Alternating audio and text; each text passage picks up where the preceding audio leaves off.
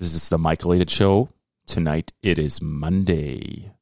We have a very special guest in the house tonight. It's Amanda Bay.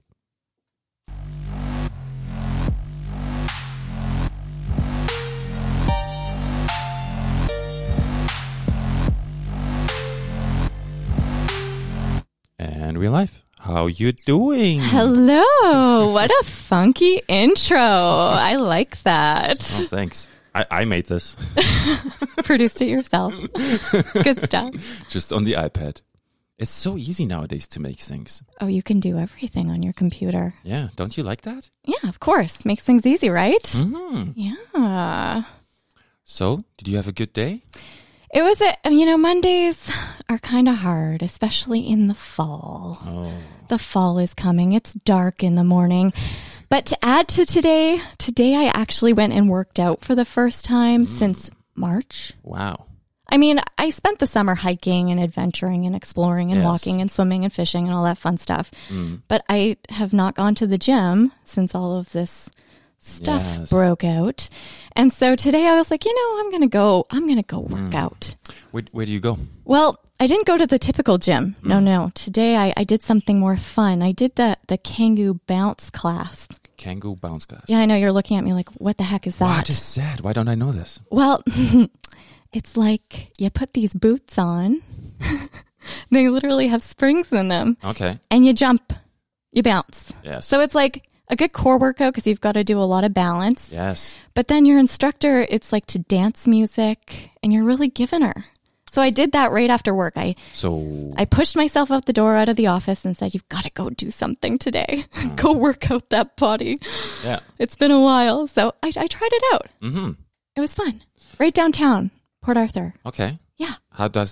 So you borrow the shoes? Yeah, you could borrow them. You could buy them too if you go often. But and this is like springs underneath? It's on the shoes. Yeah. It's like boots. Like it looks like a ski boot, but it like bounces. Nice. How high do you jump? I'm little, so I can't go too high. Is the ceiling high though? A couple feet, It's exhausting though. It's a good workout. That's a good workout. This is like when you're doing the skipping rope, just like harder. Yeah. I would say. And then is it like hot in the room too? No, you just got a lot of spring in your step. A lot of bounce. So today, I feel productive because I actually went and did something active that was kind of in like a gym setting class, Does it make you feel better? It does. When I'm not working out, I could tell, and so can my best friends, because I get a little cranky, perhaps. Direct. Because I just, I have so much on the go all the time, so it's a nice break, nice time out from the day. Yes, so for you, it's a way of releasing stress. Yeah, end of day too. It's perfect. Yeah, you don't like to do it in the morning? I've tried, but so backstory about me is, I used to, when I first started my career, I started in radio. What? And I would start my shift at like 4 a.m. That's when you have to be there. Yeah, and I was young. I was like 19 years old. And so all my friends were like, coming home from the bar. Yeah. And I was going to work. No. You didn't sleep and you just went right to work. Oh, yeah, right. You don't know me that well. I would never do something like that. I'm a preparer. I like to be prepared for things. It's important. Yeah. But yeah, so I used to be a morning person and I guess now not so much because I did it for like 2 years and that was just a lot. Early mornings. That's intense. If you have to be there at 4. Yeah. And you have to be on. And would you eat before? No. No, that's just, it doesn't go. No. You kind of eat in between. Yeah. Radio food? What's typical radio food in between? Jeez. Everything and anything. Pizza. Cold pizza. Yes. Okay. So when you now the creativity that comes to you, is that also in the morning or is it at night as well? Gosh. What time is good for you? Creativity all times of the day, I would say. Really? Because it's like little things that inspire me, or something I see, or something someone else says, or I mean, I think actually before bed is when I get a lot of my better ideas, and I've got this like notebook beside my bed because nice. It's kind of something that I don't want to be stuck sleeping, like going to bed thinking about something and then forgetting it or wanting to remember it. So I'm always writing things in a notebook beside my bed of ideas and different things I want to do. But I think like to be creative, it kind of comes with what you're seeing, what you're inspired by, where you are, a certain hike, or, a different setting. It just depends. Okay. Yeah. Maybe I was thinking more about a painter who paints at a certain time. But for you, when you write those bucket lists, is this you have a specific time where you do it? It's like, now I'm creative? Oh, the bucket lists. So the summer bucket list, I guess what I do with that is that's kind of something I work on year round. Oh, wow. Okay. So it's things I kind of, when I'm talking to certain people, I get, ideas of what to put on the list, or I'm doing something and I actually experience it for the first time, or even when I'm talking to, some of my family and they remind me of something we did as kids that brings back an experience to me. So yeah, the bucket list, the summer one specifically, is kind of like a year-round project. But my Christmas list, so the Christmas list I do is like the top 20 Thunder Bay gift list, right? I start working on that right now. That's big. So I'm starting to think about Christmas already. But is that late or is that early for you this year? It's usually the time that I would, September, fall, because the crafters are kind of starting to come up with their new products and all of their new items for the holidays. But, I've been talking to a couple of my regulars that I've been featuring for a while, because they come out with different things every year, but they're saying that they're exhausted. Oh yeah. So I'm curious as to what we're going to see this year. I think the whole pandemic's really kind of set them back a little bit. So we need to find ways to inspire them and, get them in that happy place that helps them be creative. Yes, that's a good thinking. I like that. Do you think it's because of everything that's going on, or because they had so much support that they're like, I'm just going? Is that what you mean? Or? Probably a little bit of both. Like many were actually so busy and way busier than they're used to being. I know a lot of them ended up having to, create new outlets to sell online. It's true. And to really, just adapt to how fast things were moving. Yes. So, I think a lot of them are tired and maxed out maybe. And then just the whole vibe of the pandemic. I mean, for me, I'm a person that people are used to seeing being happy and positive and, I'm always trying to find like the silver lining to negative experiences. That's kind of what the whole Bayawesome feel and vibe is. But, when this thing all happened in March, I found myself kind of in a little bit of a rut, I would say, Yes. And I'm like, why am I not doing things? Why do I not want to move? But the more I thought about it, I said, okay, like maybe this is exactly what I need right now. And I mean, the last couple of months, I've had the best summer. It's just been amazing. I did everything on my bucket list plus more. And check. And I spent so much time with so many of my friends, and even like reconnected with old high school friends. That's beautiful. Yeah, I spent time with people that like really matter to me, and you kind of take some time to like reevaluate things that are going on in life, and it was lovely. I think we had this all, where we had time to reflect. Yeah. Where we were thrown out of our routine, and now what's going on? Yeah, I hit the pause button a little bit. Yeah. Was it for you a first time where you felt like you mentally there was something you got over it? Like because you say you look at life as best as possible, right? Yeah, I mean, we all go through challenges and like, hardships and situations like that. But I think this was the first time that I was feeling actually like blocked. Like I didn't know what was next and how to kind of get out of it. I think everybody did. Yeah. So, but again, I accepted that and I said, okay, maybe this is just what Amanda needs right now. Yes. So I took a time out and And then I just started moving as soon as like Mother's Day came around. People started asking me for gift ideas and, if I was recommending anything for the season. And so then I was like, oh, maybe I should do something like that. Yeah. So, and it's a good way to support all of the local artists and artisans and stores in Thunder Bay. So that's kind of when I came out of my cave, is around Mother's Day, and I started writing again and working on the summer list. And it was quite a hit this year. I had a lot of fun doing it. That's for sure. Yeah. It's like, it's not even, I wouldn't even say it's an article. I would say it's a book. It's just like what you produce and what you put into it. It's just like, what is it? It's not a romance, but it's just like, it's not a thriller, but it's just like a book. Because there's so many things and you go so much into the details. Well, yeah. And I go to all of the locations. I do all of the activities. I talk to all of the business owners.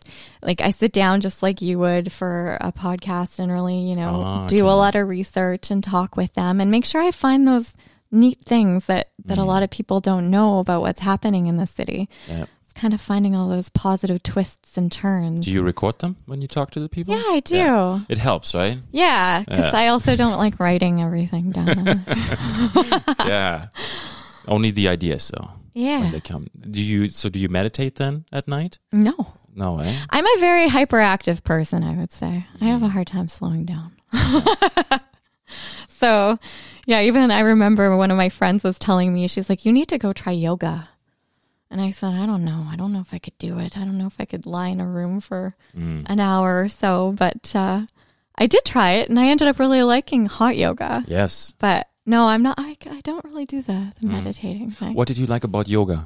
What did I like about yoga? Well, the hot classes that I went to at the Body Mind Center, it was... How hot is it in there? It's like a sauna. It's like a sauna? Wow. Just not as hot as the sauna, but close. That's pretty hot. But I liked like the fast-paced hot yoga, like the flow yoga.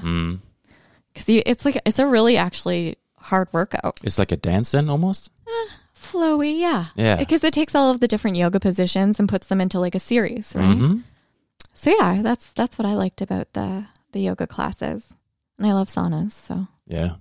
It kind of takes a couple classes to get used to the heat and the environment, but once you pass that and you get over fainting and that sort of stuff, you're fine. Oh no, another one.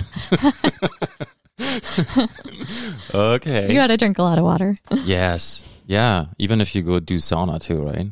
I love saunas. That's what I did all summer. That's what you did all summer? All summer at the lake. Saunas. That's saunas, beautiful. Fishing. Is that at swimming. night too or in the morning? All times all of the day. time, okay. You can never go wrong with a sauna. I did sauna today. Did you? Yeah, I said, okay, I'm not going to work out today. I did outside, I did the hot tub, and then I went to the sauna. Oh, that's nice. Because I was just like, I felt my body a little bit, and then I'm learning to take a break. Ah. It's hard. It is hard. Yes. I learned how to take a break like this year. It's good. So we learned something, both of us. Now, when you were born and raised Thunder Bay, right? Yes, born and raised. My last name says it all, doesn't it? It does. It is real, by the way. I believe you. There's no questions. Okay, let's go over the names then. Amanda Bay and Bayawesome. Mm-hmm. Do you want to explain a little bit how you came up with this? Okay, so Bayawesome. This is my baby. It's my passion project, and I've been working on it for 6 years now, I think. Is it 6 years old? Yeah. But how it started actually was just kind of like a funny kind of thing to do with my friends, because it was the year we were turning 30, not to date myself. Mm-hmm. Hey, I'm 36 too. Huh. Friends, best friends. Okay, so I was turning 30, and a lot of my friends are kind of feeling sad, and they're freaking out about turning 30, And I was like, 30, it's just a number. Like, what are we freaking out about? Like, there could be way worse things. And I was saying, like, hey, girls, you look the best I've ever seen you. It's 30. But so what I did was I came up with a list of 30 things to do for our 30th year. Yeah. So just a fun list of activities we could do together, and just places we could go, or even things that we did for some of my friends when we were younger that we can kind of revisit as adults. And that's nice. Yeah. So I made this list and I said, we're going to check this list off together as a group. And I called it the Year of Awesomeness. Yes. So everybody that was turning 30 would get this card. Welcome to your Year of Awesomeness. Let's tackle this together. And when I got to the end of the list, because I blogged about basically everything, like the 30 items that we were doing together, I blogged about them. And this was my first time actually even blogging. And so I wanted to also blog because a lot of my clients are kind of, so I work in PR marketing for those of you that don't know out there. Yeah, what? You don't know? But I wanted to learn how to blog basically. So I was teaching myself at the same time. Okay. So that was like a whole side project there too. But as I continued to write about the 30 things, I really was enjoying myself. And then I noticed a lot of people were writing into me and saying, thank you for doing this with me. You've given me an idea. Me and my friends are doing our Year of Awesomeness, or we really loved this activity you were doing in Thunder Bay. And I was like, So it really started to grow on me. And I said, once I was done the list, I said, what am I going to do now? And that's when Bayawesome kind of came to be. Mm-hmm. So when Bayawesome started, I was writing more about like lifestyle things and, taking certain situations in my life and finding that silver lining, that like little thread of awesomeness in everything that I was doing. So the name was Bayawesome already? It turned into Bayawesome. Okay. So it started as like the Year of Awesomeness, and then, turning 30. And then, it kind of transformed into to Bayawesome. I like that. And that's when I really started to find my groove with the writing. And then when it comes to like now, the list has really, or the blog has really evolved into these 2 lists for the year. So everybody kind of looks to my blog to kind of find, things to do in Thunder Bay or things to buy in Thunder Bay. And then I started, writing a little bit here and there of my favorite restaurants or a new business opening in the city, or, a special person in the community or events. I started to kind of highlight that sort of stuff. Not everybody knows always everything. Yeah. And, with the lists too, I found that it's easy to be negative, I find. Okay. Yeah, it's always easy to be negative. It is, right? So true. I think it is. So I was trying to find ways to really promote Thunder Bay in a positive light and to find those things that, this is our hometown. We live here. Let's find the good things about Thunder Bay. Like my biggest pet peeve is when people say to me, like, there's nothing to do here. We have to go to a bigger city to find something to do. And I'm like, no, you don't. Walk out your back door. There's so much to do here. Tons. So that's kind of how the list started. And I think that you helping there a lot through the work you do, because when people say that, sometimes I just think they're not aware of it, right? You put that out there, you get that information from others, and you collect it and put it together. I wasn't even aware of some of the talent we have in the community when it comes to products you could buy. So for me, the Christmas list started was a couple Christmases ago. I laid out all my Christmas presents that I had bought for people on my dining room table, and I was looking at them and I'm like, whoa, all of this stuff is made or produced in Thunder Bay. It's beautiful. It was amazing. It was awesome. So I started taking pictures of all of the things, and that's how I started making my Christmas list. Is I just saw all of these amazing products, and I've really noticed too over the last 3 years, the city has really evolved and adapted to this whole shop local. Yes. It's amazing. Like, people really want to support local artisans and go to these markets and really embrace Thunder Bay and what it has to offer in terms of like shopping. Yes, it came after the restaurants, right? The restaurants was first. That one really, like, it was suddenly the restaurants were local. Oh, the culinary scene is a whole other beast in the city that I just appreciate so much. And I think that really started, years ago when you take a look at like Sovereign Room, right? They started like their small plates and late night appetizers and that sort of stuff. And the team that they had, if you look now downtown in the waterfront district, a lot of the restaurant owners and people that started locations down there all kind of evolved from the Sovereign Room, which is really neat. Okay, I did not know that. Yeah, it's kind of, you'll have to go ask and see if you could figure out who's who. But yeah, it all evolved from there, and there's so many different hotspots downtown. My friend comes in from Toronto, once a year to come visit me, and she's originally from Thunder Bay, and she moved for work, but every time she comes here, she's really a foodie. She definitely calls herself that. And she just says how impressed she is with how much the culinary scene has like exploded in the city. So yeah, that's also something to be pretty proud of when you think of our city. I think it's like world class, honestly. Yeah. It's really, really nice. And it's not, you can go to a big city and you will get about the same, maybe even less. Who knows? For what I know, I think it is. I would call it that. I go all out. One thing I just think of right now is like how much we have to support these local restaurants, right? Mm-hmm. It's a tough time for them. And so as much as I can, I'm trying to, get takeout, even though, that's why I'm going back to the gym too. Yeah. Right. But it's like, you've got to support these local restaurants because we want to make sure they get through whatever this is going to be, right? So I'm just crossing my fingers that we come up with innovative ways to support them. I think so. I think they were they got ideas and they switched it up. It took a little bit, but they were leaders and then they were followers and they worked together. I think. And then there's people that support them, right? And that's very, very strong too. I think my favorite out of all of them is Barkeep and the Tomlin. So Barkeep, I don't know if you're familiar with... I've never been to Barkeep. It's so cute. When they first opened up, that was last year, right? Yeah.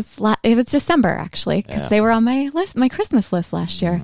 So they opened up last December, but it's so like Gatsby themed. And it kind of reminded me of a speakeasy in Montreal, Although they don't want to say it's a speakeasy, but I kind of think it gives me those vibes. Mm-hmm. But the decor and everything and just how small and quaint it is. And of course the cocktails are just lights out. They're so delicious and very creative too. But what I liked that they did during this, during the pandemic is they came up with the store Barkeep Variety, right? Yep. And they keep collaborating with all of these other businesses in town. So even recently they collaborated with Milk and Water. So Ellen and her amazing cupcakes, they partnered with her, but they did this twist on a cupcake that's one of my favorite desserts from Tomlin. Mm-hmm. It's so good. I showed up there and I'm like, give me the cupcakes. And she's like, they come in a box of 4. I'm like, I'll take 2 and I'm not sharing. Yeah, who shares? Who shares, right? I do. Especially dessert. Sharing. Nobody shares dessert. Yeah, I really like that. And they're making these cool cocktail kits too that you take home. And it's just a neat way to bring kind of the location to your house, right? I agree. I think it's really good. And, there's people evolved and adjusted. And, I think it was a big help that you could get food through restaurants then you cook it yourself, because maybe that you felt safer doing that, because maybe you didn't want to go to the grocery store. I think it's perfect. Yeah, whatever people feel comfortable doing, right? Yeah. Okay, so born and raised in Thunder Bay, you graduated high school, right? Yeah. Yeah, okay. And then... Did that check off the list? Check. And 1, 2, 3. And then what did you do? Did you have something in mind you want to become? Did you know what your life is going to be? You know what? I have had a camera with me for most of my life. I've always been taking pictures and video and all that sort of fun stuff. Like I ran my school newspaper when I was in high school. Wow. Created the yearbook all by myself. Wow. Yeah, find that one, Westgate. Okay. I can't remember which year I graduated, 2000. I don't know. Oh. I don't know when I graduated. It's been a long time. It was a long time ago. Yeah. But find that one, because I made the whole thing by myself. Okay. So I've always had a camera with me, and it just kind of evolved from there. What was your first camera? Oh, gosh, I don't remember. No? Was it like film? You know, it was like one of those paper ones. Or was it digital already? You know, it's like the paper ones you get at the store. The disposable and then ones? You bring the film. That was the best, you know. I miss those little things. You know, that you'd bring the film to like one of the department stores, and then you'd be so excited to pick up your pictures days later. Yeah, like and then you would get them and half of them would be out of focus. So true. It's like, wow. And you'd pay like $30 for the whole package. Yes. Oh, I've got boxes of photos. But yeah. Hey, you could pay extra and you get it the next day. But I've always wanted to be a journalist, I think. I think it was always in me to kind of find that scoop and that story and that connection with people. Yeah, to talk with people and find out what makes people buzz. And that's really like kind of flowed into what I do now, because what I do for people in the community now is I'm always looking to find that like positive reaction. Yes. So creating positive reactions for people and finding what their story is and what makes them unique and special. That's big. Mm-hmm. I think that helps a lot of people. I really think so, because it's always harder to produce positive news. Right. Yes. Like we said earlier, it's easier to be negative than positive. But we're always looking for that positive story. And it's uplifting too. You move people, you change them, you show them that there's other side. I like that. Well, I try. No, you do. 100%. Because you do. It's quick and easy. On this. Oh, is it? For me to say, right? So you said you wanted to go into journalism, and you felt that connection. You had this camera. You ran around. You did a lot of projects. It sounds like you were involved in the community already, right? Yeah, like in college, I carried around my DVC Pro. It was like this massive camera. Wow. And then I moved on into my first internship was actually at the local station here. So did that. And like what station? TBT News. Okay. Yeah. Right on. So you were on the radio then, or on the news? I started in TV as an intern, working with Barry Third and his great team there. Yeah. And how does that work? Is that true? Do you have to get the coffee all the time? My first day, I said, "Where's my cameraman?" And I'll never forget, Barry sent me to a mirror and he said, "Go look in the mirror." And I said, "Pardon me." I said, "What's going on?" You know, you see all the movies with, you know, April O'Neil, Ninja Turtles. Maybe that's where that came from, actually, for me, is the wanting to be a journalist. No, I'm just kidding. Yeah, I just automatically fell in love with the news industry. That's for sure. And why? Because of the stories I got to tell, but mostly because of the people I got to meet every single day. Okay. So when you're a VJ, like a video journalist, you're basically talking to someone different. Like you talk to like 3 different people a day. Yeah. Like interviews? You're capturing 3 different stories a day. Wow. Okay. For the next day or the same day? Same day. Same day. 6:00 news. We pump those out same day. You're running up the stairs throwing your story at your director. You cut them too? Yeah. Wow. But this is, again, not to date myself, but we were doing tape to tape. So you're sitting there editing a story for the 6:00 news, tape to tape. It's like 5:45 and you're almost done. Oh my God. Yeah, there was quite the Sweating. pressure there. Yeah, I can only believe it. Did you always make it? Oh, yeah. Yeah. Okay. You had to. You had to. There was no not making it. No. No, just like your story runs just 5 minutes after everybody's story. Yeah. It moves down the chain of importance. Wow. And especially back then, like it was on tape. What, too, right? Still, maybe? Yeah. Yeah. So yeah, tape to tape editing. It was very you have little fragile. Yeah. So not to say you did any mistakes ever, but I mean, like, tape is tape. Right? I would never say I made mistakes, but I think Barry might tell you I made a couple mistakes. Oh, I thought you were going to say Barry did mistakes. Okay. Yeah, you know, film is so sensitive. Like the material in itself. Sure, yeah. Compared to what we have now. Well, yeah, we just use our phones for everything now, right? It's fantastic. Everybody could basically become tell their own stories, which is nice. I mean, and that was the one thing I've noticed actually too, during, since March, is how many people are now sharing their stories online because everyone was trying to connect online too, which was amazing. At one point I said, oh, I think my job's done sharing all of my love for Thunder Bay, because so many people were doing it and taking on the job of becoming, like the influencer of Thunder Bay. It was amazing to see that. Okay. So for you, it's not competitive? No. Good. No, I'm not. I get competitive in other ways, but when it comes to this sort of stuff, I'm just sharing something I love. I'm just telling my stories, and I'm sharing things that I find in the city that I am truly passionate about, right? I like that. I have huge respect for that. I really like that, because we're all here together, right? Mm-hmm. It only makes sense. Well, and it's about, making our city a better place too. Yeah. Right? Finding the solutions to the problems as opposed to just adding to them. Are you competitive when you jump around on those shoes in the gym? Well, I try to be, but I also don't want to wipe out. No pushing, everybody. Okay. So you did, how long did you do that? How long did you run 3 stories a day? You pushed them out daily.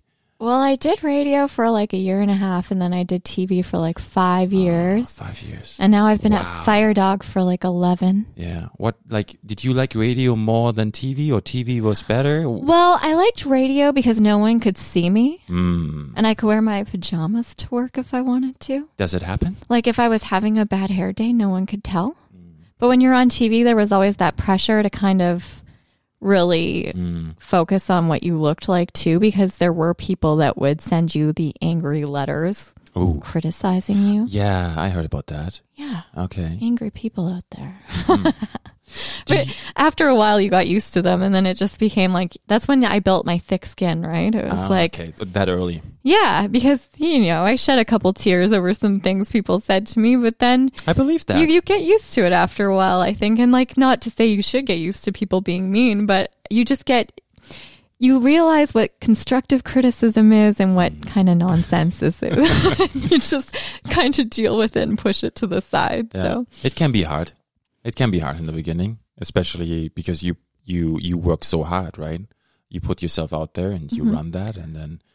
And I mean, you still get it today, too. There's always people that are going to not like you. And, when I'm talking to certain people and they're feeling, pressure from the public or feeling like people criticizing them, I said, I always say, not everyone's going to like you. You're not a pizza. Like, that's just the way of the world. It's so true. Yeah. And it's so easy to criticize, too.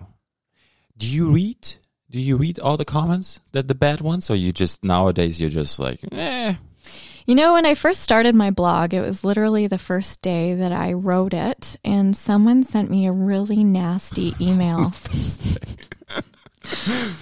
And I sat there and I was like, oh, what am I getting myself into? This is so mean and nasty. And it was about my weight too, which was kind of strange. Personal. It went right personal. Yeah. And so I saved that email, and I ended up writing about it years later, and I shared the actual email. Nice. And I talked about how that kind of fueled a fire underneath me, because it was kind of like, if you're going to tell me I can't do something, or that, criticize me that deeply, I'm going to take that and I'm going to use it for myself in a positive way. That's perfect. I think some people cannot do that. For some people, unfortunately, sometimes that would be already too much and they stop. But I love that you pushed through it, because you don't want some stranger to make you stop what you love and believe in. It's hard. You just kind of have to go back to why you're doing something, right? What's your goal? What are you trying to do? Did you respond to it? I tried, but it was a fake email address. The nerve. What? Wow. So maybe somebody close. Yeah. Hey. Oh boy. It happens. But I like that you adjusted, and now are you laughing about it nowadays? Yeah. Yeah. Do you have a secret chat with your friends and you share messages? And yeah. Say, yeah. I don't actually Look what I got today. I don't really get too many anymore. I get more messages about, hey, what should I buy my mom for Christmas? Or, what should I get my girlfriend? So that's good. Yeah, it's great. So once you got comfortable with the TV, because it wasn't the radio, you did it for 5 years. Something like that. Yeah. Yeah. I'll have to check my resume. It's been a while. So they say after 3 years, if it's like a routine job, you pretty much know the job. I don't know if that's true, but that's the word out there. Mm-hmm. For you, did you do all the same for the 5 years, or did you grow up the chain? Did you ladder? Well, I ended up. Did you get a cameraman? No. No, I didn't. That don't exist. No, I ended up. I got to try different things. I got to sit in the anchor chair a couple times and test that out, and that was fun. Kind of living out a dream, a bucket list dream of mine to anchor the 6 o'clock news. So I tried that out for a little while. And how is that different from running the show, the news, those clips, to running the anchor show? Well, when you're a reporter, you're out in the scene, right? You're out in the city, you're collecting the news, you're writing the stories. When you're an anchor, you're sitting at the desk and you're reading and delivering the stories that other reporters write for you, right? Yeah. So I realized I liked being out in the community more, definitely, because again, it's that whole connection. And you're really on the pulse of the city. Everything that's going on, the issues in the city, the positive events happening in the city, the leadership of the community and who's doing amazing things in the city. So I think that's actually where my love for Thunder Bay kind of bloomed, is when I was connecting with all these people every single day. But yeah, reporting was a good way to really learn about Thunder Bay. Mm-hmm. I believe that. Did you write as well? Yeah. You write as well, right? Yep. Is it like a script and then the anchor not just, but the person reads it? Yeah, they deliver. They deliver. Yeah, you got all the terminology. Yeah, they're delivering your story. Yeah. But yeah, you put it all together. So every day you're creating different stories. Mm-hmm. How would you find stories? Again, it's who you know. It's keeping your... People would hit you up. Hey, I got this story. Yeah, well, you never know. You might get something like that. Or you would just have all these different connections in the community and you're just listening to what's happening. Okay. So you develop the ear for it. Yeah. You get your news nose. Nice. I still am always really interested in things that are happening. So it's nice because the job I have now, I get to connect with media all the time and I get to actually write a lot of stories for a lot of my clients too. Mm-hmm. It's just a different kind of role, right? Okay, let's go there. So you went, after 5 years, you said, this is it for me. you went to, how did that happen? How did you go to Fight Dog? Well, like you said, it's 3 years and then you're kind of in a position where you know your job really well. Did you feel like that? I started doing a lot of teaching in the role I was in. So a lot of my interns, I would have interns and I'd be teaching them the way of the world when it came to the newsroom. But I met my CEO who's from the UK. She kind of approached me and we started chatting and the rest is history. People say it's going to the dark side, PR from news, right? But is it? No, I don't think so. Ooh. It's really lovely, actually. But it's very common to see a journalist or a broadcaster kind of go into communications or PR or marketing. Yeah, there's a lot of us out there for sure. Ah, okay. So this happened over fish and chips and some ale? Yeah.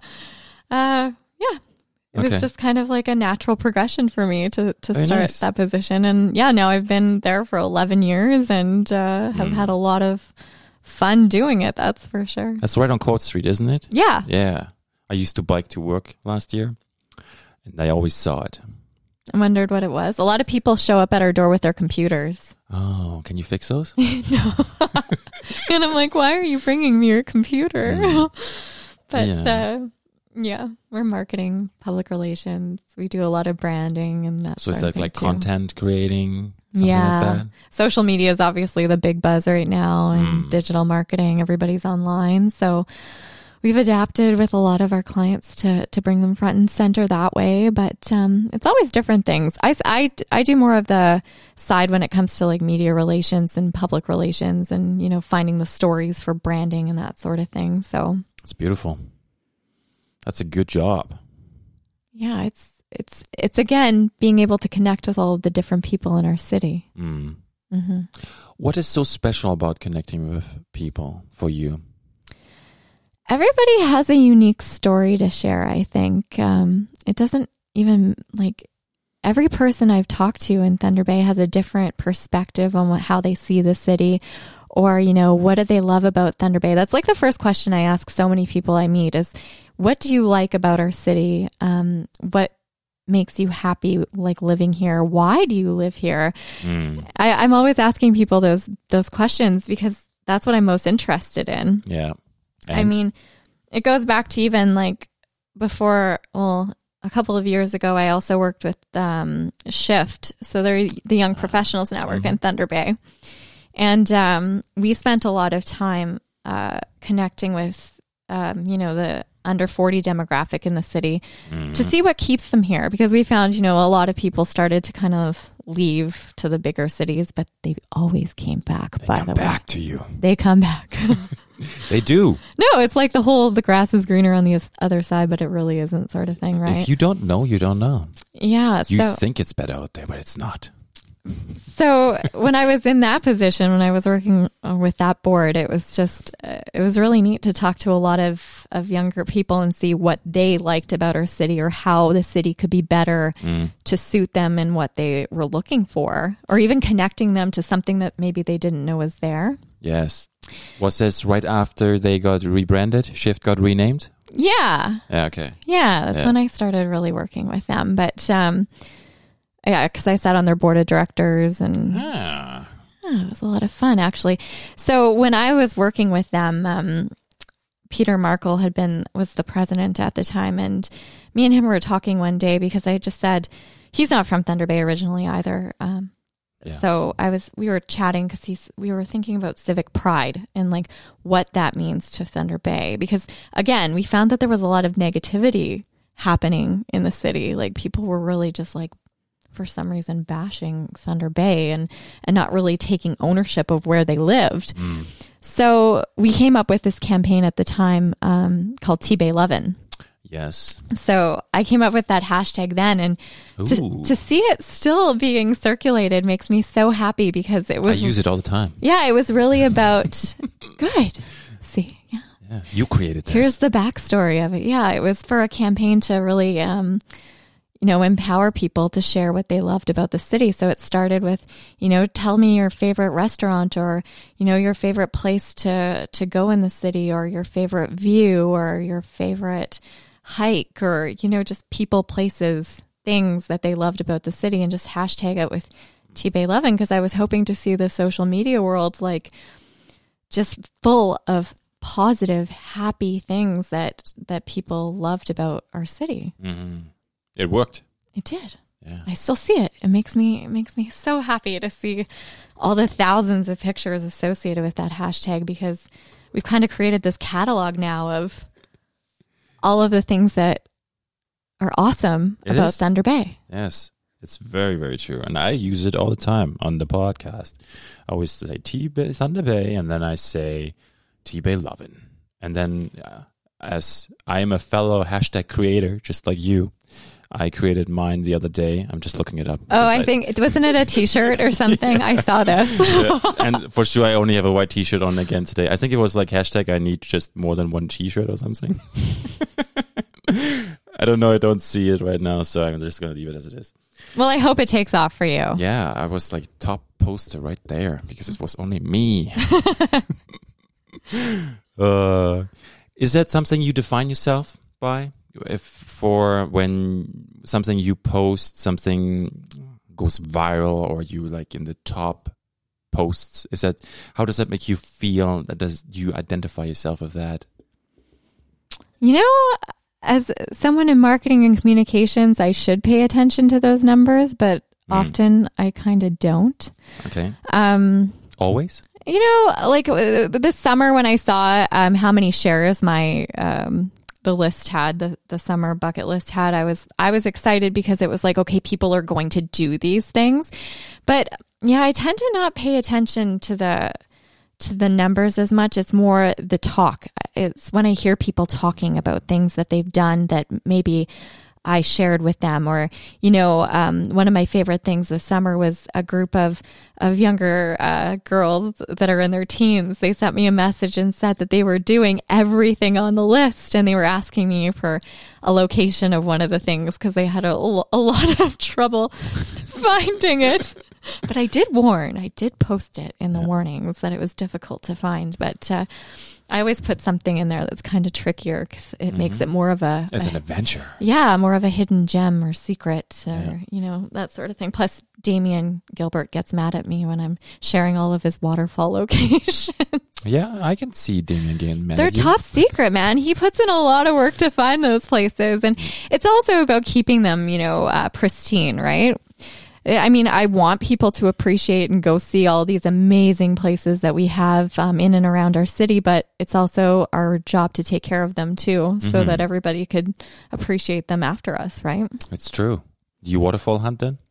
I've tried it, but you know, it's tricky, and there's a lot of rock climbing and things intense. Like that. Yeah, but they're so pretty. I went to a couple this summer, and I even went to Mackenzie Falls for the first time, which I found kind of funny because when I was younger and in high school, it was like the place to go. Everybody would go there swimming and go check it out, and I had never been there, so it was the first time that I went there this summer, and I got to check it out, and I was like, wow, it truly is, again, beautiful. Like, wow, this is right in my backyard. I could just walk out my backyard.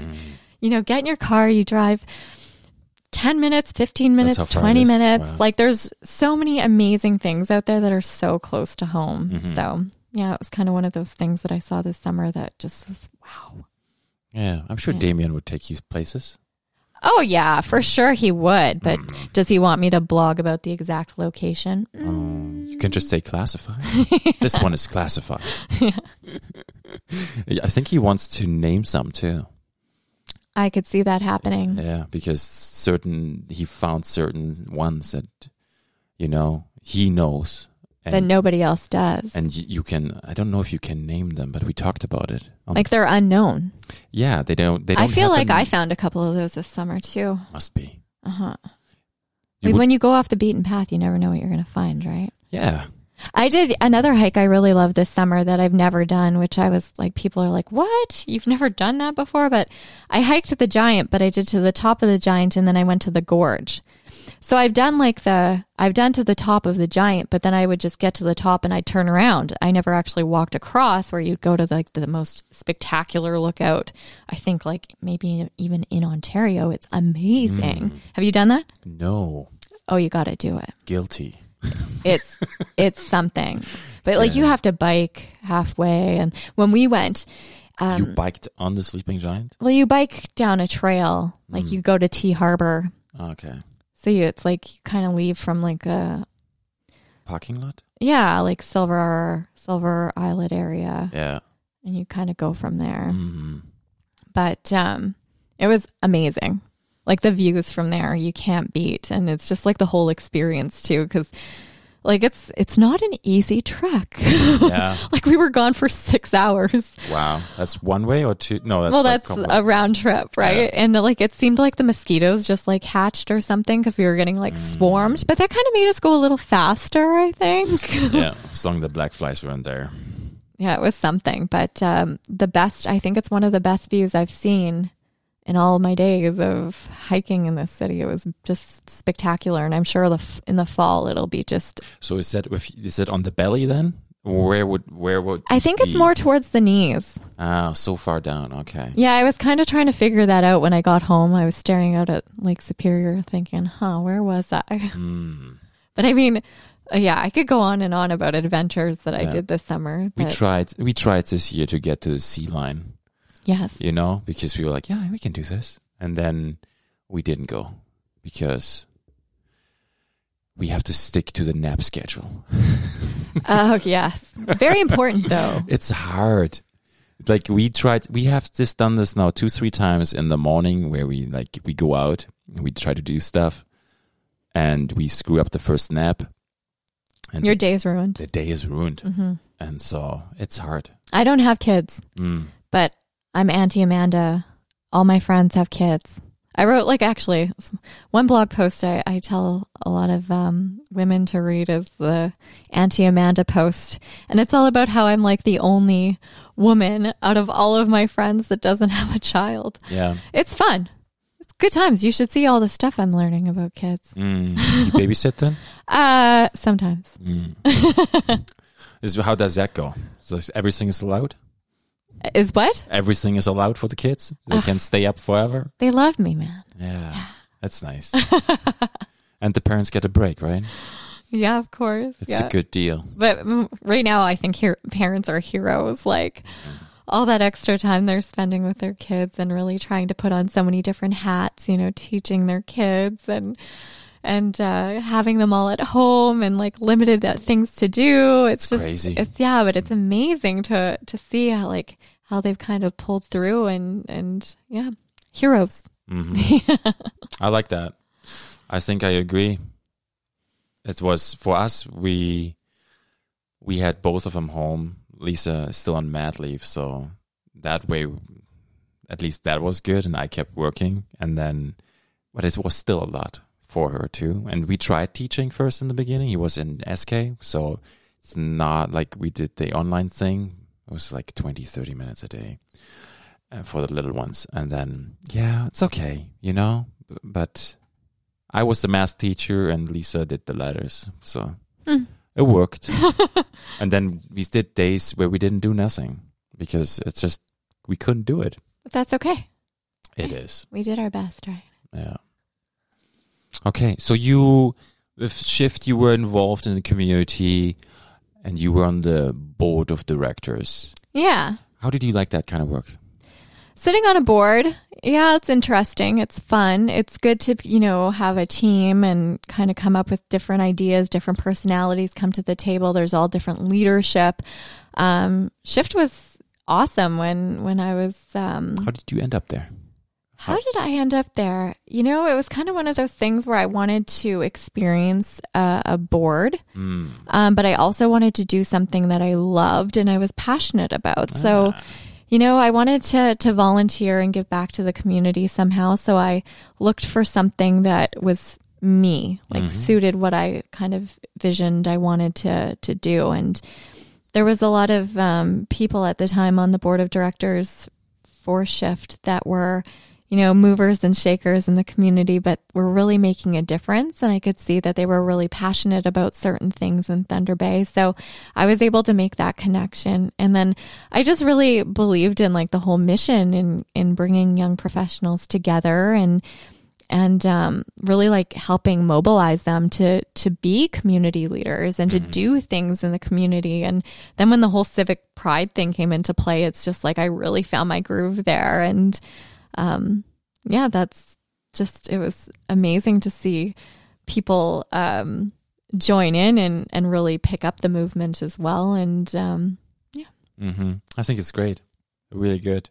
I came across it when I was working at the Valhalla and there were the events. Sometimes we're going on there. So they went on all over the place, but sometimes they were at the Valhalla. So I just came across that and I was like, oh, what is this? Well, they did the Nova Awards, right? I think that's what it was. Top 20 under 40 awards. They do those every 2 years. They do and it's nice because it's highlighting certain people in the community that you might not know about, or, people that are just really making a difference in the city. But I've aged out of Shift now. I'm too old for the group, I think. So what? They kicked you out of 36. That's it. Would you agree that you're only as old as you think you are? Yeah, of course. I mean, I know I've mentioned age a couple times on the show, but it's just a number, right? I don't know. I think so. Some days I feel like I'm 90, but some days I feel like I'm 19. So I mean, you never know what you're gonna wake up feeling like, but it's your mindset that's really gonna tell you apart, right? I agree. How do you feel about 40? I'm not really talking about it. Okay. Let's leave it like that. We'll see. 30 seemed easy. We'll see what happens at 40. Hey, I'm in the same boat. Not thinking that far ahead yet. Living in the now. Yeah, that's a good way. You know, for me personally, I think for me it's good to see what's going on. Second child, he ages faster. Not really. Time is still time, but he's 9 months now. But for me, it feels like he was just born. The firstborn, it was like, oh yeah, it took time. Now he crawls. It's like almost like life events, but now it's just like, oh, it already happened. It's time flies faster with the second one. And then from my perspective, I think I like to slow down sometimes and appreciate moments differently. If I can, or spend my time doing something that I really love. I think that's where, like, age-wise, I'm going. Where I see, hey, this is different. Like, I didn't think about those things when I was between 20 and 30. Yeah, you don't really realize time either until you have children in your life. Like, I kind of noticed that too. Okay. It's like I didn't really notice years until I had, one of my best friends have a baby, and then he's 5 and going to school, and I'm like, whoa, where did the last 5 years go? That's a good point. Yeah, so that's like one of the big realizations I've had over the last little while is like time is going by very quick when you have kids in your life, because you could actually see the time going by as they grow and get older. They're like indicators. Yeah, because I'm still like, in my mind, I feel like I'm still like 28. I could just never get past that age. Every time anyone asked me how old I was like, oh, I'm 28. Mm-hmm. Like 10 years ago. Well, like, Yes. No, I 100% get it. Mm-hmm. I feel like my body and what I can do, it's didn't change much from where it was before. It's like, things take a little bit longer to heal, but like, I feel like 25, 28, something like that. It sounds crazy, but you know what I mean? Fountain of youth. Yeah, right here. Interesting. So, did you ever think about going back into television at all? I dabble in it every now and then. I make appearances here and there. Yeah, you do radio guest appearances? Yeah, I've done some radio guest appearances, and then I do some TV things. But I've actually, like, even like with my blog, I'm like, ooh, what do I want to do next? Because, like my background is in TV and doing that sort of stuff. So you never know. Things might change a little bit coming up in the new year, but you'll be the first to know. I'll let you know what I'm going to do. You tell me right after the show. It's all good. Top secret. I see that big book you brought. The book of ideas. Do you feel like you coming home when you go back on television? Is there a connection still with you? A little bit. It's kind of like riding a bike sometimes, but it takes a lot of prep work. But I mean, yeah, sometimes. Sometimes not, though. Yeah. What do you think about the other outlets now that they do different things with stories on Instagram, videos, and like video content is huge now, right? And it's so not traditional TV. It's creating content. Well, yeah, it's super competitive out there too. It's like anybody with a phone can basically come up with a story or could share things or create content, like you said, but it's finding that good quality content too. And how do we like separate it? So it's a challenge, but it goes back to what I love to do, and it's finding that niche and what's different about certain people or about certain things. So there's good storytellers out there, but then there's just a lot of content, right? So this is your definition of good content? Like how you said something and I forgot the question because you already elaborated a little bit on it. On my follow-up question. So good content for you, what is it? What sparks your eye? Well, I think for everybody, it's a little different for sure. So what sparks my eye personally is, something that I can connect with, something that kind of, I like the personal human interest stories. I think that's what really kind of gets me into some content and what really attracts me. And it's doing things differently too. So it's not the typical day-to-day things. Like it's like what's different. Thinking outside the box. Yeah. Okay. Like even when I think of something that I've done recently, Sleeping Giant Brewing Company, very popular in Thunder Bay, right? Yeah. So like everybody else, they're finding their employees, are struggling to come back to work. Yes. Because they can't find proper childcare. Like there's lists out there. Like some of my friends are telling me like there's 800 kids on waiting lists for daycares. So that's crazy. So this company, they're like, what do we do? They've got one of their lead brewers that potentially can't come back to work. So how do they come up with a solution to the problem? Again, there's that word, a solution, finding something positive, right? Yeah. So they come up with a daycare in their event space. Like, whoa. When I hear this, that is good content to me, but that's also like, it's such an awesome thing for them to do for their staff. And eventually it sounds like they want to kind of expand. Like as long as this situation is happening in the world, I think that they're going to be trying to adapt so that they could help their staff because they're not stressed out. They have their child somewhere where they're safe and they're getting quality care. And the neat thing about the brewery too is you've got, two co-owners. One is a teacher who's been teaching for 23 years and the other is a family physician. Wow. Like what two people are better fit to open a daycare center, right? Yeah. It's perfect. It is. So that was that's neat. That's good content to me. That's telling a story that's just, it's innovative. It's different. Nobody else is doing it. And it's got so much personal, like so many personal elements to it, right? I like how you say it's a solution. It's like, this is like a magic word for you. Yes. So another thing, like solution to me, and that it's like people complain. Like I said, people will complain about things. Problems. Oh, this is bad. This is bad. This is bad. Okay. So instead of us always complaining about things, why don't we think of solutions? Why don't we think of solutions like Wake the Giant? Yes. It's been a year. It's been a year. It's been a year. Yeah. So I was thinking about that today too, because last year on this very day, there was like how many people at Marina Park? Like 4,000 people. Yeah. Oh, I miss concerts so much. Yeah. That's one thing that, it's just, it's hard to be away from that. That's like one of my favorite things to go to is a music concert, right? Festival. But a year ago today, Wake the Giant, the big festival in Thunder Bay. Were you involved with that? Yes. I am behind the scenes. Okay. So I've been working on that project since it started. I do a lot of like the marketing communications and all of that sort of thing. So it's city driven, right?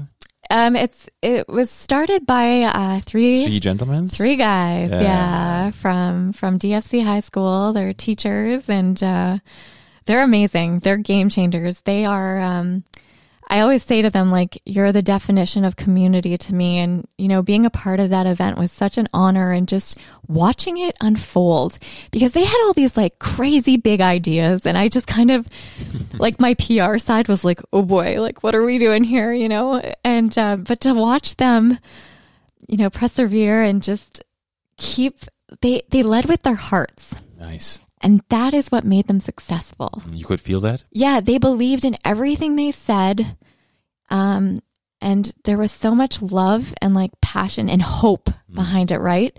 And when the day of the festival, like I'll never forget it because I think it was a turning point. I mean, there was a lot of hurt in our community and a lot, it was a hard time for Thunder Bay. And I think at that music festival, it was the first time in a long time that I felt the city come together in such a positive way. And there was one point at the end of the night when like the whole crowd was just cheering DFC, like really loud, chanting DFC. And you had all of the students from all of these remote communities standing on stage and just like embracing Thunder Bay. And it was a really like welcoming, happy vibe. So yeah, Wake the Giant, it was just a great event in the community. And I'm really looking forward to seeing, you know, where it goes in the next year. I know it's been postponed this year, unfortunately. Everything has.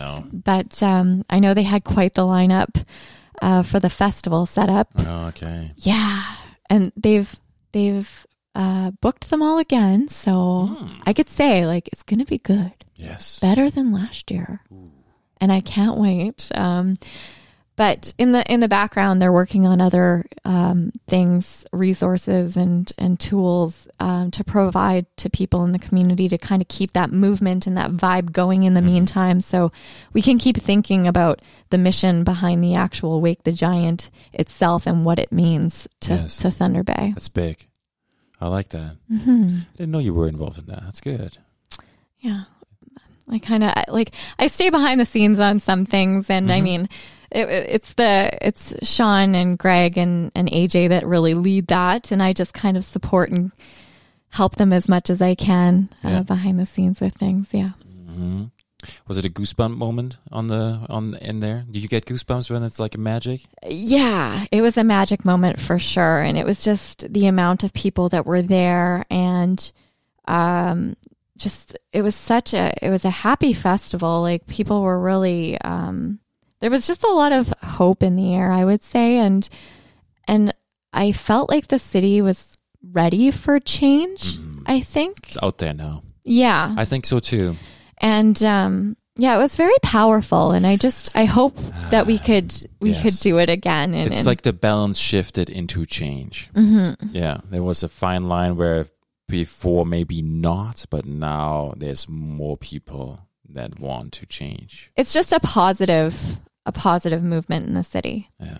And it's something that people can learn about and you know, be educated. And it is about raising awareness. So yes. And it's really a way for the whole community to get involved. Like I've seen, you know, businesses jump on board and collaborate with their team. And it's been pretty impressive to see, you know, how fast that movement kind of spread across the city. Mm-hmm. I like it. Now, when they did this daycare thing at the Sleeping Giant, I saw the article too. And I saw you shared it on the story. Mm-hmm. I really like that because it gives you, it's almost like a benefit to the employer because you probably end up getting qualified or really good workers that take advantage of that and say, hey, I want to work for you. If my kids can be right there, why not? I think it's fantastic. Well, of course, and it's taking care of your employees. Mm-hmm. It's a benefit, really. Mm-hmm. I would say, like, obviously. And daycare, getting daycare, you put your name of your child, on your unborn child, you can put it on the list. That's how it is. That's how extreme it is. You put, like we did for Casper, he's 9 months now. We put him on the list last summer. So he wasn't even born yet, to get ahead of, like, you know? Yeah, it sounds like a crisis to me. Like I said, I don't have kids, so I don't know the ins and outs of it. But from what I've been hearing from my friends, is it's such a struggle, and like even some of my friends can't go back to work because of it. Yeah, and it's like what? So they're basically staying at home with their kids, mm-hmm. and one of their spouse is going back to work, but they're having to stay at home. So my parents work. I can't just say, hey, Dad, want to watch my child? Well, it's the whole thing of exhaustion too after a while, right? Well, we know that, you know, a 2-year-old is quite a lot to handle for, you know, days on end. So you could just imagine, leave them with the grandparents, but how long is that going to last, mm-hmm. right? And when the grandparents are going to say, no, that's it. So what's going on with your t-shirt? Arthur William Thunder. Is it a puzzle? Ooh. You know what it means, right? So it's like the city's names, right? So Knife Fight Press made this shirt, and it's actually my favorite shirt that kind of represents Thunder Bay. It celebrates our past and brings the future kind of together in it, and it's fun. I love it. Yes. So Arthur, William, and Thunder. Those Arthur and William are both very strong names, right? Sure. They are like traditional. Arthur is like, who's that? Is that king in England or something? Right? And William is like now traditionally, he's somewhere in the US or somewhere with his partner. Prince William? Is that who you're talking about? Yeah. Prince William's not in the US. You're getting your princes mixed up. Harry's in the US. Is he? Yeah. Oh, yeah, you're right. Oh, man. Harry's with Meghan Markle. Yeah, right. Oh, man. No, but it's like, let's edit this out. Port Arthur. But those are very Port Arthur, strong Fort traditional William. names. Yeah. Did you like the name Thunder Bay? Yeah. Sure. Lakehead?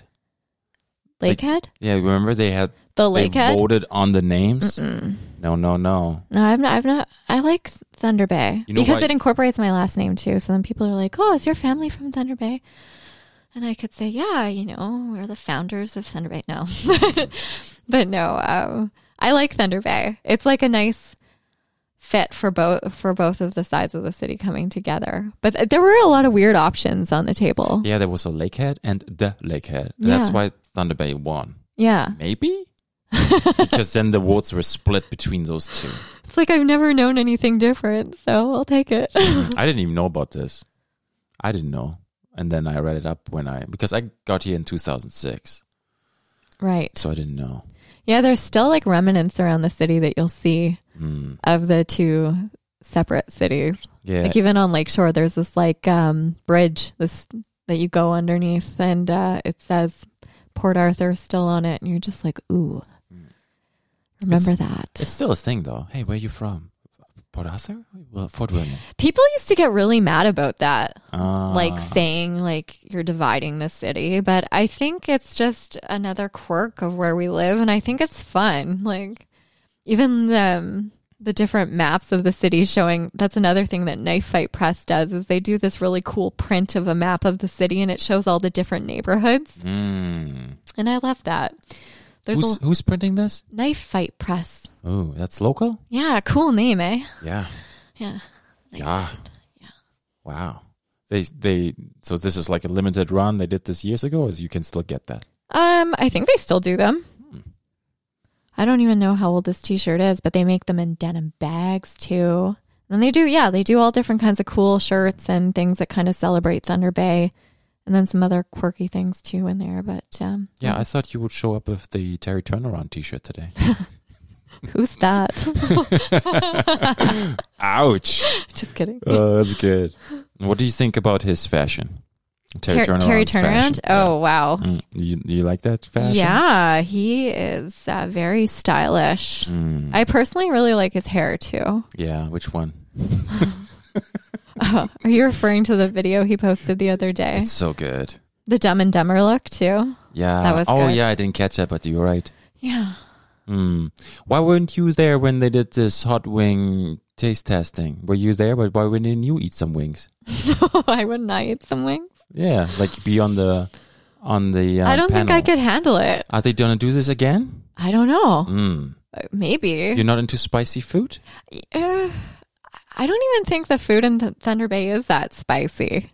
Like what we consider spicy is not that spicy. But I don't know. I don't like spicy food. Okay. But I do like heartbeat hot sauce. Yeah. I put that on like everything, right? Yeah. It's delicious. I know it says it's hot sauce, but it's just like, it's like so complex. It's got a lot of flavor. Did you see they're like on CNN News today? I did see that. They made that list with their pineapple. Yeah. Oh, good for them. Have you been by the new I haven't seen the new facility? Facility, no. No? Ooh. It looks pretty snazzy. Yeah. But how cool is that? So they could have basically left Thunder Bay and, said goodbye and made a big facility in some other city, which I'm sure probably would have been easier for them. Probably. But they stayed because I think they love Thunder Bay. Yeah. And wow, they have done amazing. And it's just the people that run the company are just so dedicated and they have such cool ideas. It's just been amazing to watch that that company grow and just like crazy. CNN today. Wow.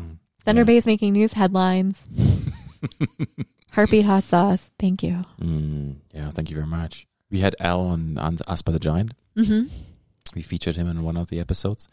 And I love it. Absolutely love it. It's just like the whole story of everything, how it came together. It's fascinating. So, yeah, Heartbeat hot sauce. Which one is your favorite? I like the traditional, the habanero. It's good. You can put it on everything. You get the 4-pack and then you just like sometimes you use the blueberry sauce. Sometimes I use the blueberry sauce, but I haven't really quite figured out what you're supposed to put that on. I used it in the mornings mostly when I had like sunny side up egg or you do use that on eggs? Yeah, I did. It's weird, right? I don't know. Is it weird? It's hot sauce, but it's also blueberry. Maybe like chicken tacos.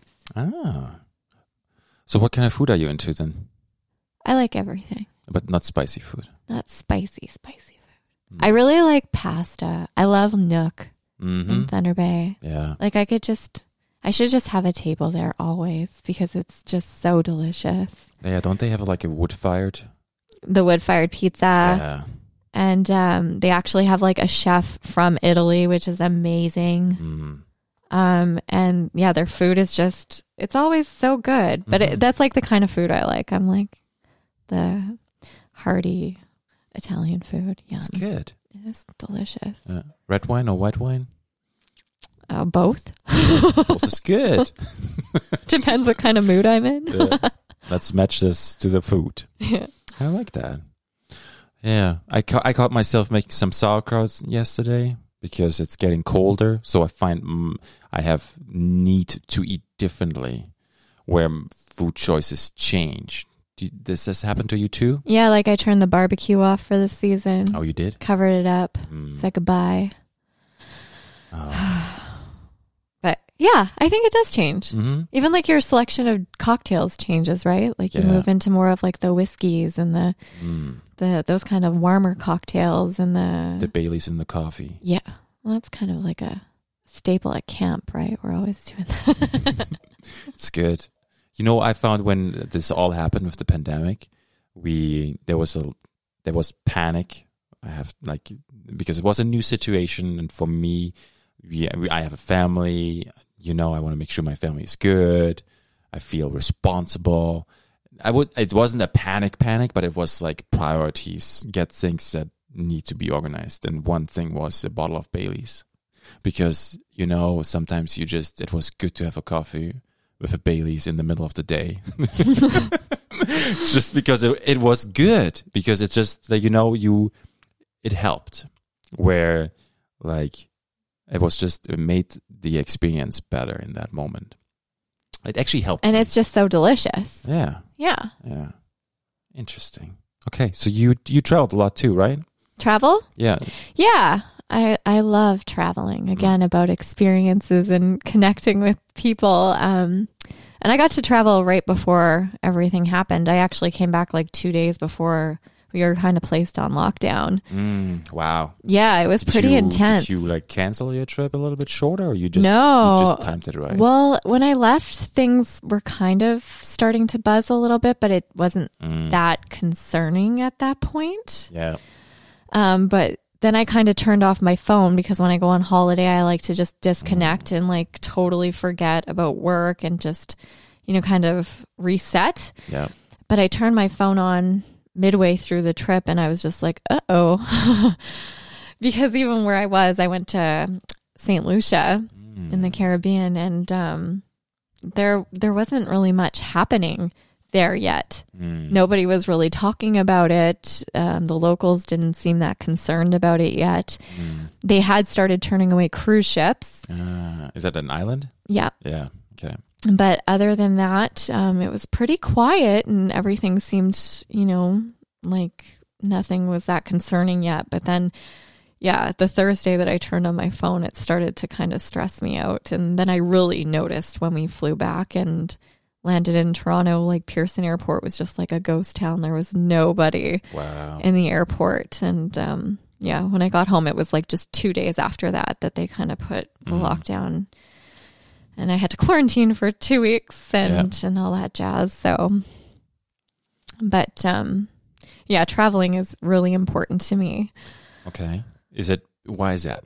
I think it's just being able to learn new cultures and just experience different foods. And, every time I go somewhere new, it's like I want to just be in their community or in their city and meet the local people. And I'll never forget, I recently did a trip to Barbados, and I ended up meeting, a group of friends down there who will probably become lifetime friends of mine now. Okay. We still all stay in touch. But one of the guys that I had met runs a local tourism company there.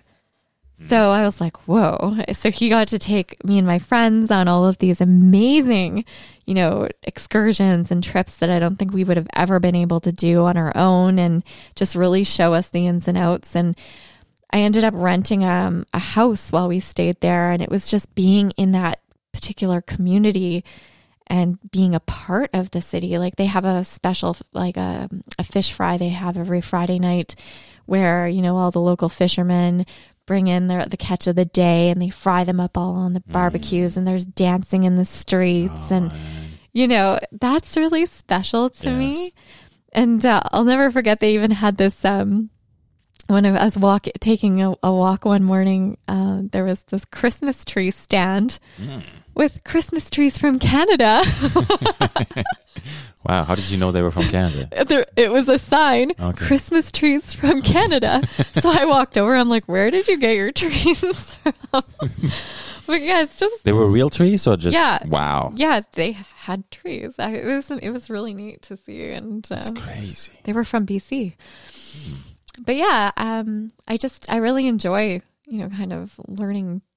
Again, it's all about the experience. Is it expanding your horizon? What else is out there? Yeah, and it's actually like getting out of your comfort zone too. That's this thing for you still?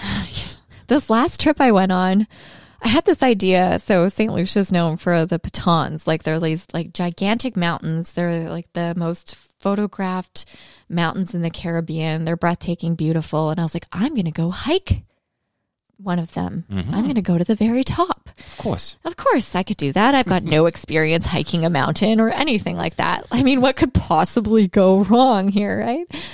So I remember I booked it. You have to actually book a guide to take you, because you're not allowed to go hiking up this mountain by yourself because it's too dangerous. And how high is that? Oh gosh, I don't know. Okay. Just 4 hours high. Wow. Okay. Yeah, I know exactly what that means. So you have to book a guide and everything. And the day before, I went out on a catamaran, and I actually got close to these things for the first time. Like I've seen them in photos. I've seen them on the show The Bachelor. And then I get up to them in person, and I'm like, oh no, I paid to go walk up this thing. Why? And, but then, the next day I got on a bus and off I went, and, 4 hours later. Wow. And I was walking up this thing, and like you're basically mountain climbing, although they call it a moderate hike. I was like actually mountain climbing at points. Like ropes? Like ropes. It was intense. And then our guide, she was like this younger girl, and she does this hike twice a day. So I was just like, wow, like this is impressive. But I asked her, I said, what kind of It takes like 4 hours to get up It's there? 4 hours round trip. Ah, okay. Maybe give or take. Okay. But I asked her when we were going up, I said to her, how many, like, what kind of animals are out here? Could we see any animals? And she kind of laughed at me, and I was like, what? And she's like, there's no animals out here. All you're going to find is tarantulas and the fertilants. The what? The fertilants. What is that? Yeah. Doesn't it sound so like... that sounds not good. Does it sound not good to you? It's like, ooh, that's trouble. Like fertilants. That sounds not like fertilants. No, that sounds pretty bad. Yeah, it is bad. It's like one of the most poisonous snakes in the world. Ooh. So you're sticking your hands like on rocks. Nice. And the snake could just be like waiting for you. Wow. Yeah, that made the hike way more enjoyable too. So how far were you into when she told you? Oh, you're like already halfway up. But we lost half of our group. So there was like, I mean, they didn't go missing. They just gave up. So there was like, wow. So there's like 10 of us, and then there was like 5 of us, and then there was like 3 of us on the way back all by ourselves with the guide. So it was pretty amazing that I was proud of myself that I actually did it. Yeah. But on the way down, I was like, am I going to make it? But then we got to go to this beach after and, really take in the view and have local food and all that, sort of celebrate your success that you did it. But yeah, that was the one thing I was really excited about that I got to do. You seem like a person that pushes through boundaries, eh? I try sometimes. Yeah, it's like this is like the second story where you elaborate a little bit, where there's something where you use it as a motivation almost, and you get through it, and then it's like that's a really good thing. Is that like how you grew up, or is it like is this your character? Maybe it just developed over time. Like I guess I'm kind of a risk taker sometimes, but I have these like things that I really want to do, and not much could really set me back from not doing it, or at least trying to do it. Yeah. So does that also mean when you set yourself, this is what I'm going to do, that's what you're going to do? Well, I hope so. Yeah. But I mean, sometimes it could take way longer than I expect, or I mean, sometimes I could only do half of it, or I at least try. Like the whole like, I'm going to run a marathon thing, like get real. I can't do that. Maybe I can, but I don't know. You never know. But like, I don't really like running. So when I say I'm going to do that, I'm like, oh. Yeah. Why don't you like running? I get bored, I guess. Too repetitive? Yeah, maybe. I mean, maybe if I listen to something, maybe I'll start listening to your podcast while I run. Sure. Yeah. I don't know. Maybe it's just not going to make you run. So what kind of sport do you like then? Sport. Is it a big part of your life? Did you grow up doing lots of sport? Or I did more sports when I was younger. And then like now I do a lot of fishing. Yeah. Yeah. Hey, you posted something about that the other day, didn't you? Yeah, I didn't have a good fishing season this year. Like I caught a lot of like smaller fish or sticks but I didn't get out as much. Like I usually go fishing in Lake Superior, and I kind of stuck to the smaller lakes this year. So you're not going to get like the big salmon or, salmon. Yeah. You smoke it? Yeah, you could smoke salmon or just like cold smoke. Have you ever done that? No. Like where you smoke it and it's just like it still looks like it's raw, but it's not. Oh, okay, yeah. Yeah, it's good on a sandwich. Yeah, well, salmon fishing, it's the time to go salmon fishing now. It's like when everybody's going up in the Nippigan River in the area, right? I've caught a couple good salmon in my day, but it takes a lot of dedication. You got them yourself then? Me? No. No, eh? No. I've been trying to actually learn, though. I'm just not good at it. Yes. Okay. Like, it takes some skill. And you need, like, a super sharp knife. And then it's just all about, like, the skill behind it. Like, watching, some of, like, my dad or, some of my friends' dads. Like, it's super impressive. But I'm like, you've been doing this for years. And, like, I try, and I don't think I'm that good at it. I'm much better at bringing the fish in the boat. That's important too. Yeah. So it's not the issue about doing it, it's just the skill. Yeah, I don't think I'm not good at it, and like I don't want to waste anything, right? So I prefer not to do it. Okay. Do you hunt at all? I've tried. Like I've done some partridge hunting in my time, but like with a shotgun? Yeah. Ooh. But like I don't know. I had a hard time with it. Like when I was a kid, I remember my dad tells this story all the time of when he took me partridge hunting and I really didn't understand what was going on. And then I cried, when I saw what had transpired on our adventure. But I just, I'm not much of I like fishing over the actual hunting, I think. I get that. Yeah. Yeah. I think I would be the same. I like being outside. Like I like going for like the, the quad ride or the walk through, like wherever you are in the bush, that sort of thing. So nature is big. Oh yeah. That's like being near a lake or being outside is like my happy place. What do you feel when you're in the nature? calm, right? That's what I tell a lot of my friends. It's like I'm never more at peace as I am when I'm like, especially near water. Okay. Right? Is that because of the sound? Is that because of what you see? Maybe. It's just like the connection. Like I just feel at home. Okay. That's why I spend so much time outdoors, I think. It's just a special connection. I get that. When I heard the story once when there has to be a big decision for some kind of tribe, for example. And let's say they were like in Mexico somewhere, and there's the sea, right? The ocean. And then they say, okay, go to the beach. You be there for 2 weeks and then think about it and then come back.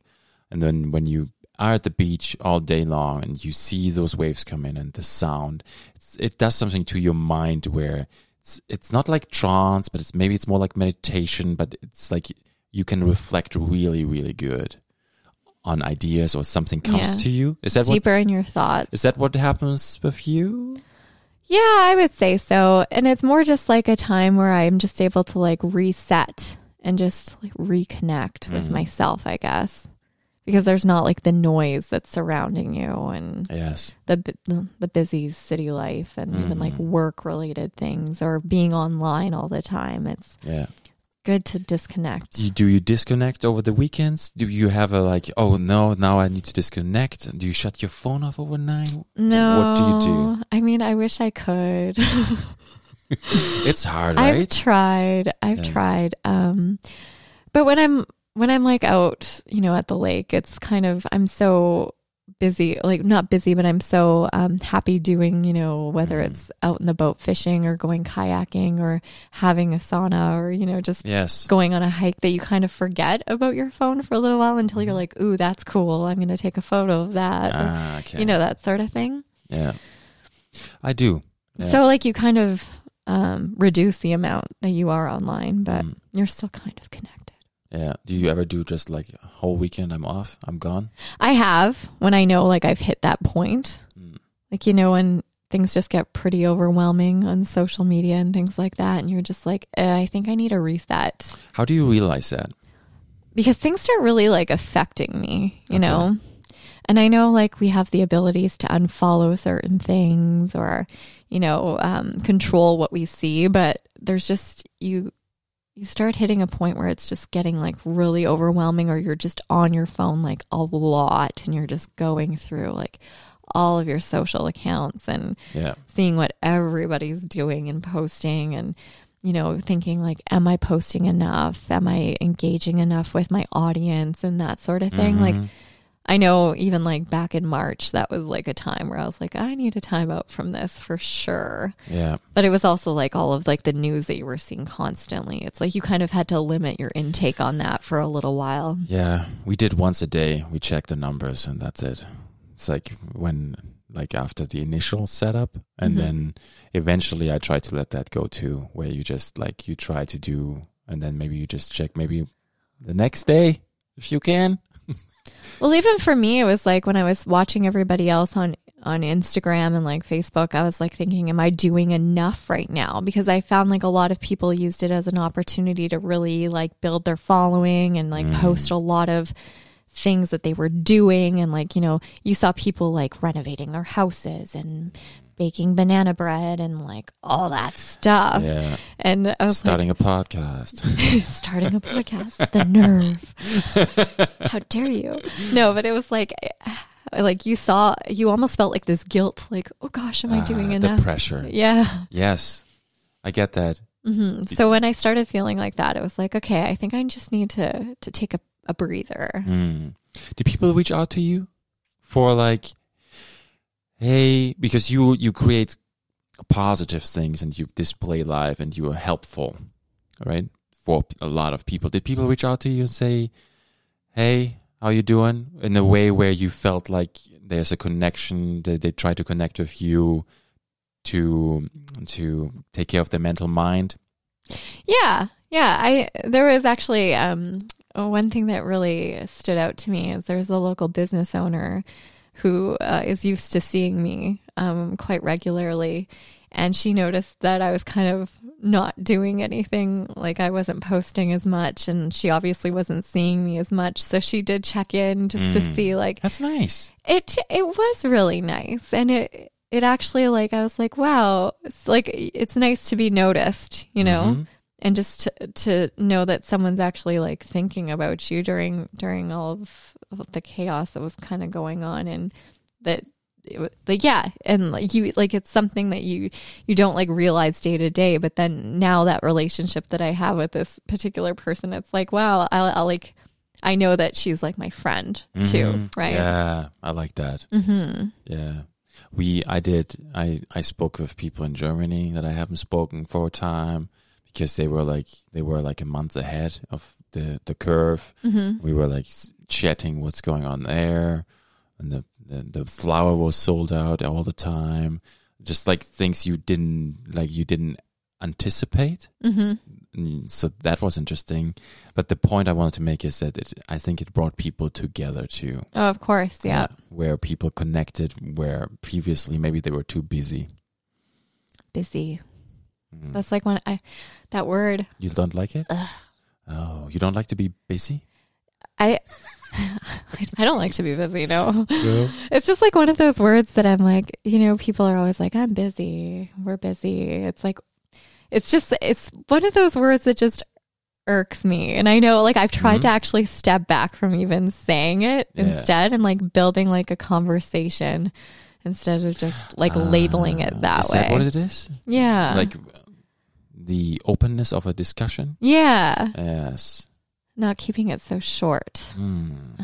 Because then you have to say, what are you doing? Are you busy? Why are you busy? Okay. So how would you classify yourself then? What proper term would you use when you do a lot of things? Being productive. Wow. That's good. I love it. Yeah, having a lot on the go, or being productive, or, you know, it's like I'm always juggling a couple projects. Are those marketing terms? Maybe. Yeah.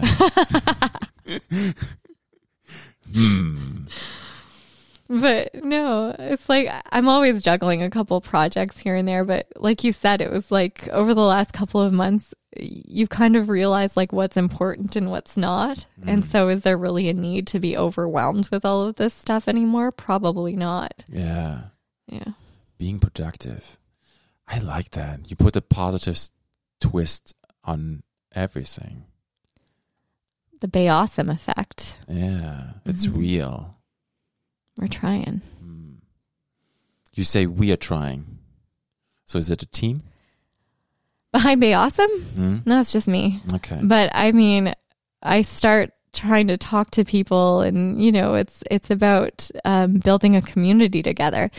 So even a lot of the people that I've been working with over the years, people that I've met through my Christmas lists, or even on my summer bucket lists, Christmas list specifically, it's like, what could we do next year to create even more of a positive reaction in our communities? So coming up this year, I'm really excited because I'm collaborating with a local business. Okay.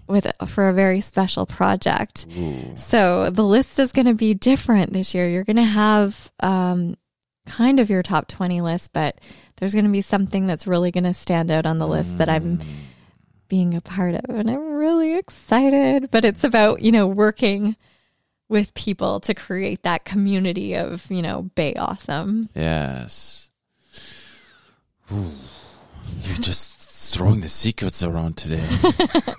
Stay tuned. It's like teaser after teaser after teaser. Okay, so now, what do you think is going to happen next for you? Do you you know what? I ask myself that every day. Do you set yourself goals? Do you like? I just picked up this book. It's like a blank book, and this is like the first time I've ever done this, where I know I meditate and I do think about things, and like I put thought into it. But now I bought this book and I write things down, where like I had a hard time.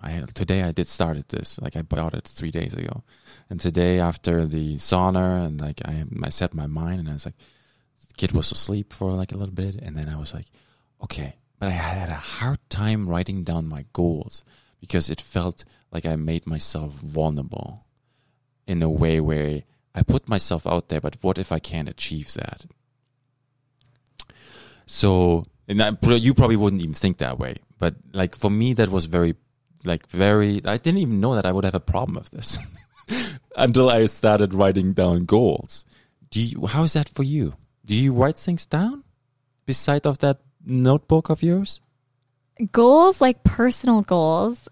I've been thinking about it a lot lately, actually, because it's maybe it's the age, or maybe it's the point I'm at in my career. Because it's like what is next for me? I mean, I've been doing the job I'm in, the role I'm in. I've been doing it for 11 years. I've built this blog to a point where I'm like, okay, it needs something more. Like, what do we do next with it? Like, do I add in video? Do I add in, some sort of, maybe I do a podcast too. I don't know. Do it. I don't know. Do it. So, what would you call it? Bayawesome. I like it. Yeah. So please do a podcast. So I don't know what's next, but it is something I've definitely been thinking about. But I haven't been writing goals at all lately. Okay. And I don't even remember the last time I actually did it, because I feel like things just happen so organically for me that I just started, chasing that momentum and building on that momentum of what I was working on. I found a passion. I found something that I was super into and that I was excited about being, sharing my love for Thunder Bay and things that I appreciated about our city and I loved about our city. And I noticed that people were really, grabbing onto that. So that just kind of took off for me, and I went with it. Yeah. What do I do now? I'm not quite sure, because I've noticed too that so many people are doing that kind of thing now as well. So it's how do I take what I'm doing to the next level? Or, so I don't actually really know what's next for me. Yeah.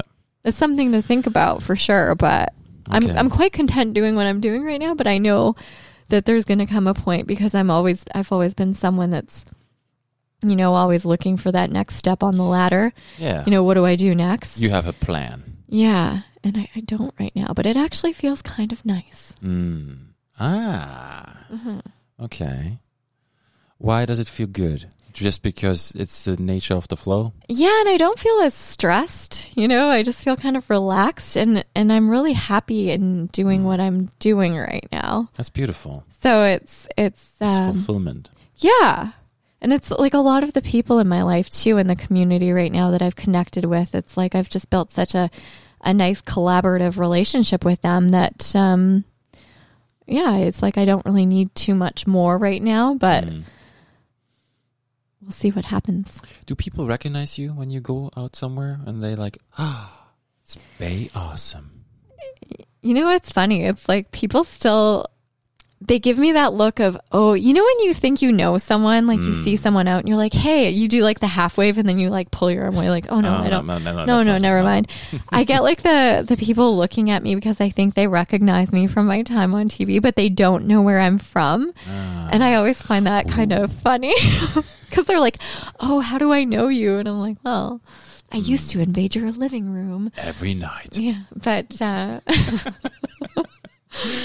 But yeah, I get the odd person kind of coming up to me and talking to me about my blog. And I always enjoy the people that you'd least expect to be like your audience. Those are the ones that I just enjoy so much. And it just, it'll really make my day when I meet someone that I wouldn't expect to be reading my blog to be like actually engaged in it and feeling, empowered to do things in the community because of it. Yeah. So you would encourage feedback then? Oh, always. Always. Oh, yeah. Yeah. Go for it. Do you find that when you get feedback, you switch it up, or you still do your things? I have to really believe in it. Okay. Right? Like, I've people reach out, promote this, do this. And now I have to really actually believe in what I'm talking about, and I have to really love it. So everything you ever see on any of my lists generally isn't pitched to me. It's something that I've done. It's something that I've found myself. It's something that I've purchased. It's, you know, it's happened organically. That's what I just wanted to say. Yeah. People don't, you know, give me things to promote. I find them myself, and it's something that I have to really like appreciate and love. Yes. I like that. That's a big part. That's really where the value is, because in a way people could take advantage of that, right? Differently. And for you it's organic and it comes together, and you have it in your hands, but you bought it. Yeah, and it's like my passion project. Like I said, it's my baby. So it's something that I'm like it's very special and important to me, and I'm not going to like, you know, be like, I wouldn't say a sellout, but I won't be, my opinions can't be like purchased per se, right? Yeah, of course. Yeah. I believe that. How do you pick then? How do you make it? How do you make that cut? That must be so hard.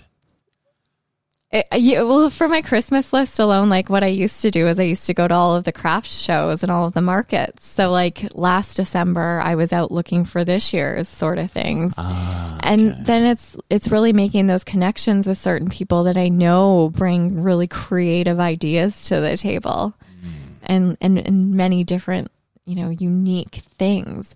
So even this year, I'm going to go to, there's a ton of, The one thing I've actually really enjoyed lately is there's been all of these little markets. I know, right? Neighborhood markets, though. How do you get in there? So, like even in my neighborhood the other night, there was a market on one street and a market on the corner of another street, and it was all of our neighbors putting on these little markets. And it was so cool because, first of all, the community is just like alive and buzzing with, you know, people walking down the streets, but it was neat to see that my neighbors were the ones that were actually selling certain products that I had no idea. Like, I was like, I didn't know you lived a block away from me. And I was like, oh, now we could have like a wine night, you know? And it was really neat to see, you know, so many talented people that just like surround my house.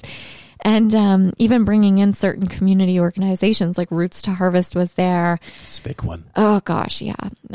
They have so many goodies, and like their mission too is just so powerful. Yeah, he has all his bees too, eh? Did you check out their sunflower garden? No, but I've seen you there. Oh, you're missing out. Like everybody's posting photos of them with the... I know. I've seen a couple of people being there, but... They have like these 2 spectacular community gardens this year, and they've invited the community, like, come check out our sunflowers. And what a great way... Again, good content. What a great way to get the community engaged in your organization is to create this really cool place for people to come experience like happiness. Like it just makes you so happy to see these bright yellow, like sunflowers that are standing as tall as, well, me, maybe not you, but as tall. They can get really tall. Yeah, they can. Like the whole field's full of sunflowers. So yeah, I really loved that. So again, going back to what were we talking about here is how I find things for my lists is like I go to all of these little, now it's little community markets. Before it was like the bigger ones like Craft Revival. And, yeah, that was last year. Yeah. That's amazing in itself. But like going to like the bigger markets I would go to and talk with certain people and look for products that I thought were different or neat or, you know, very in touch with Thunder Bay. Like I remember this one year, Thread and Wood, they made this wine caddy that was like just for my list. And it was like just this, you know, it was like it's shaped like a T, but it had like a wine, like a rack for your glasses and then like a little box for your bottle of wine. And you would stick it in the ground, you know, beside your chair when you're out camping or, why not? Hey, the kids aren't going to knock over your wine that way. It's very portable, but it sold out on my list in one day. Wow. But it's like little things like that, you know, really connect to where we're from and that are different. And yeah, I was just mind blown when I saw that. I was like, whoa. I can see. Yeah. But that's what you have to do. You have to go out and talk to people and check out their products and see what you like. But It's fun. Yes. Were you always like vendors? I have two questions. Vendors, do they recognize you now? I was like, oh. And then second one was, were you always a person that was so engaging? Like now, anybody who couldn't see you right now when you were talking about this, you were just like, you were in your element. You were like glowing. It's just like, you were like, this was the moment you lived for. So as I always, I think for me, like the whole, like the products of Thunder Bay, I was never like, I mean, I noticed them, but I wasn't all about it until a couple of years ago, like the whole dining room table with all of the products list, like thrown out, like on my table when I was able to see how much local stuff there actually was. Yes, I agree. Right? That was my like aha moment. That was like the tipping point for me, right? Mm-hmm. When I saw how much stuff you could get in Thunder Bay locally to support local people. Yes. So to keep the money in the community and to keep supporting local people that are doing what they love, and right? It's better product too. Yeah.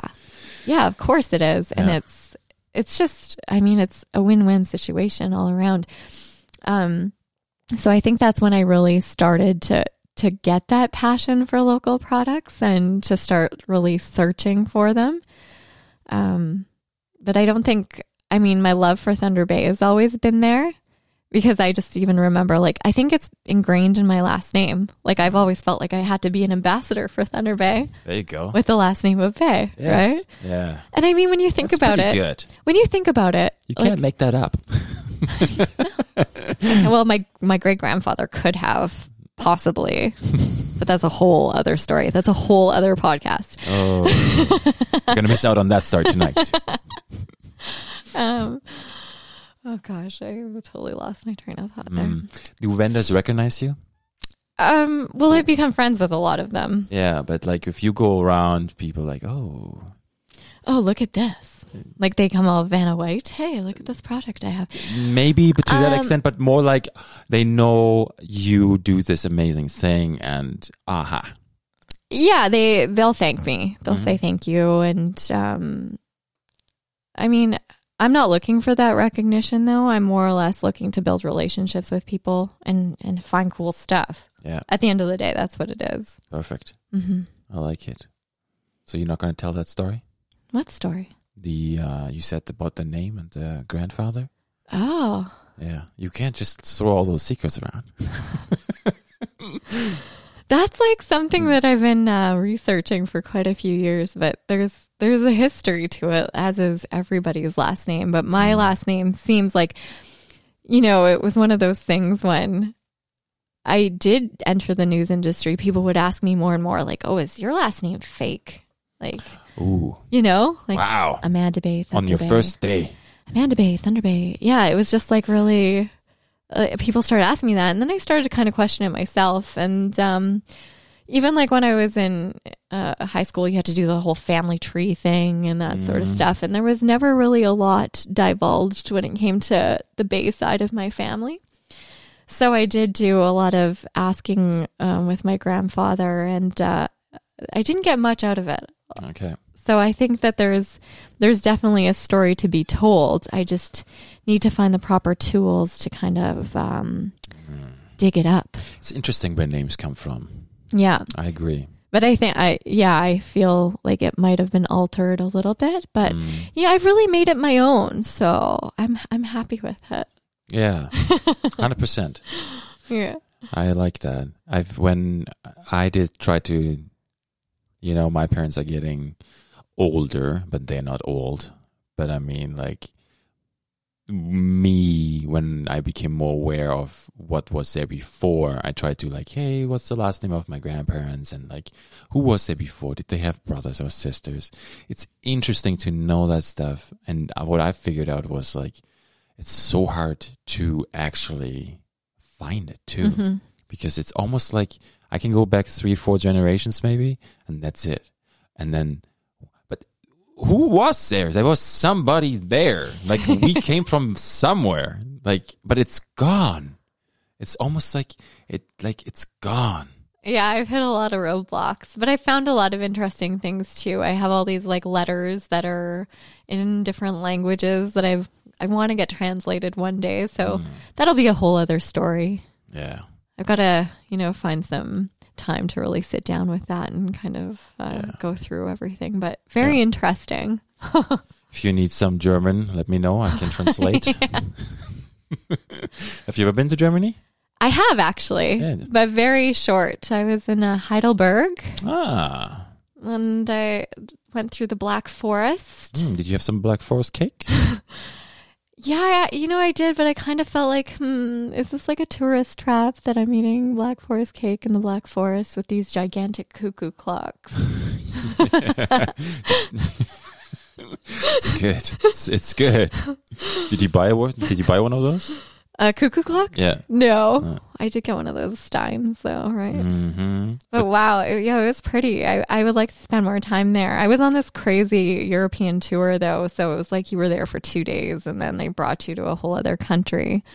Yeah, so I didn't get to spend as much time as I would have liked to. But you did have the cake? I did have the cake, yeah. Was it good? It was amazing. Nice. Mm-hmm. What did you have with the cake? Coffee? Wash it down with a side of beer. No. Yes. Are you a coffee drinker? Or are you more a tea person?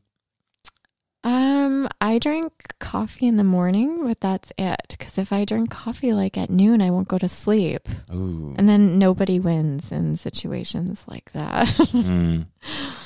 Do you find you need your sleep? Is that like I'm used to operating on very little sleep, I would say. But I do need sleep. I think everybody needs sleep. Yeah. Like how many hours do you need sleep? 6 good? 7 is good? 6. 6 is good. Yeah. 6 does it for me. 6 is pushing it or 6 is good? No, 6 is good. 7 would be lovely. But yeah. Yeah. Okay. Yeah. Like I find anything under 6 is hard. I know I cut it short then. Well, and you have kids, so that's a struggle in its own when it comes to sleeping, right? Especially for the little ones, yeah. With newer babies. Yeah. It's when I hold him at night and he's up and I have my moments where I'm like, oh, he's up again. And like I feel it. But then there's also those moments where more and more now where I realize I look at him and he's half in, half out, and he just like suddenly smiles. It's like this little baby face that just smiles out of nowhere in the middle of the night. Oh. It's like a memory. Oh my gosh, there's tears. And he has like the biggest cheeks you can ever imagine. But I mean, like I will always remember this moment, And I think that's okay. If I just sleep 4 hours, 5 hours, oh man, so be it. Yeah, and you got to think too, like eventually they're going to be 4 and it's not going to be the same. No, it's not. You won't get that cuddle time anymore. Yeah, it changes quick. Mm-hmm. Okay. Yeah, the other one, he's 6 now. He's now grade 1. Oh, wow. Moving up. He's a big boy. It's crazy. Okay, so you had this one story we talked about before we went live. Uh-huh. You remember? Which one? You said something, I think it was about being in an interview chair? Yeah. That story? Yeah. Because I'm not used to actually being the one, being the interviewee. Mm-hmm. And it really reminded me of a time when I was in college. And it was, the first time I ever got to interview someone that would be like relatively important. Yes. A celebrity per se. But it was when George Stroumboulopoulos just started The Hour, right? So he was kind of doing his cross-Canada tour to promote the new show. And so he was coming to the college and I got to interview him on camera. Ooh. Oh, yeah. So it's like one of those things that you would prep for. And, I'm, just in college, so totally fresh. My first time kind of sitting down with someone like this. So I was pretty nervous. And so we sit down together across from each other, like on these stools. And I'm just like shaking and start, I've got my question line in front of me. And you start asking the questions, but it was funny at the time because he totally hijacked my interview. Yes. So that's what a really good broadcaster can do, right? He hijacked my interview, and near the end of the interview, midway through the interview, he started asking me the questions of he was finding out all about me and my life. And I ended up, everything kind of wrapped up, and my prof said to me, she said, yeah, look what just happened to you. He totally switched the interview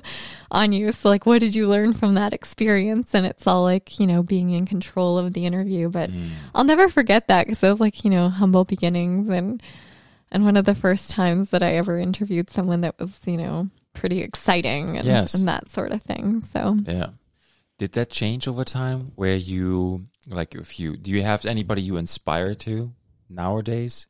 And if you would meet them, would you still react the same way, or now you see things differently? Oh no, I still I'm funny with celebrities. Like, I still get a kick out of them. You do? Okay. Yeah, it's like, even in PR, like, I'm not supposed to, you're not supposed to get your photos with the certain people that you bring to your events, or like that sort of thing. Is kind of like a faux pas.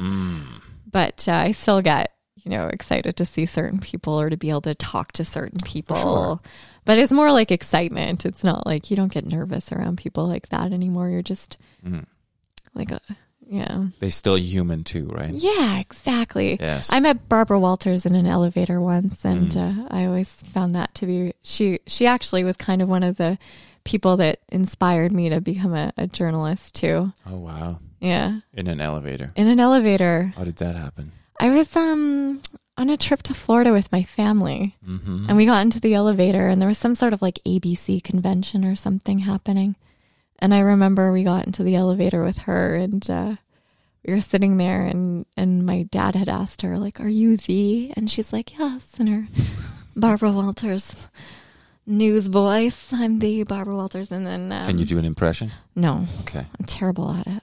And then my mom ended up going up the elevator with her and had tea with her. And my mom at the time smoked and got Barbara Walters to sign her cigarette package as an autograph. Oh my gosh, like, so embarrassing.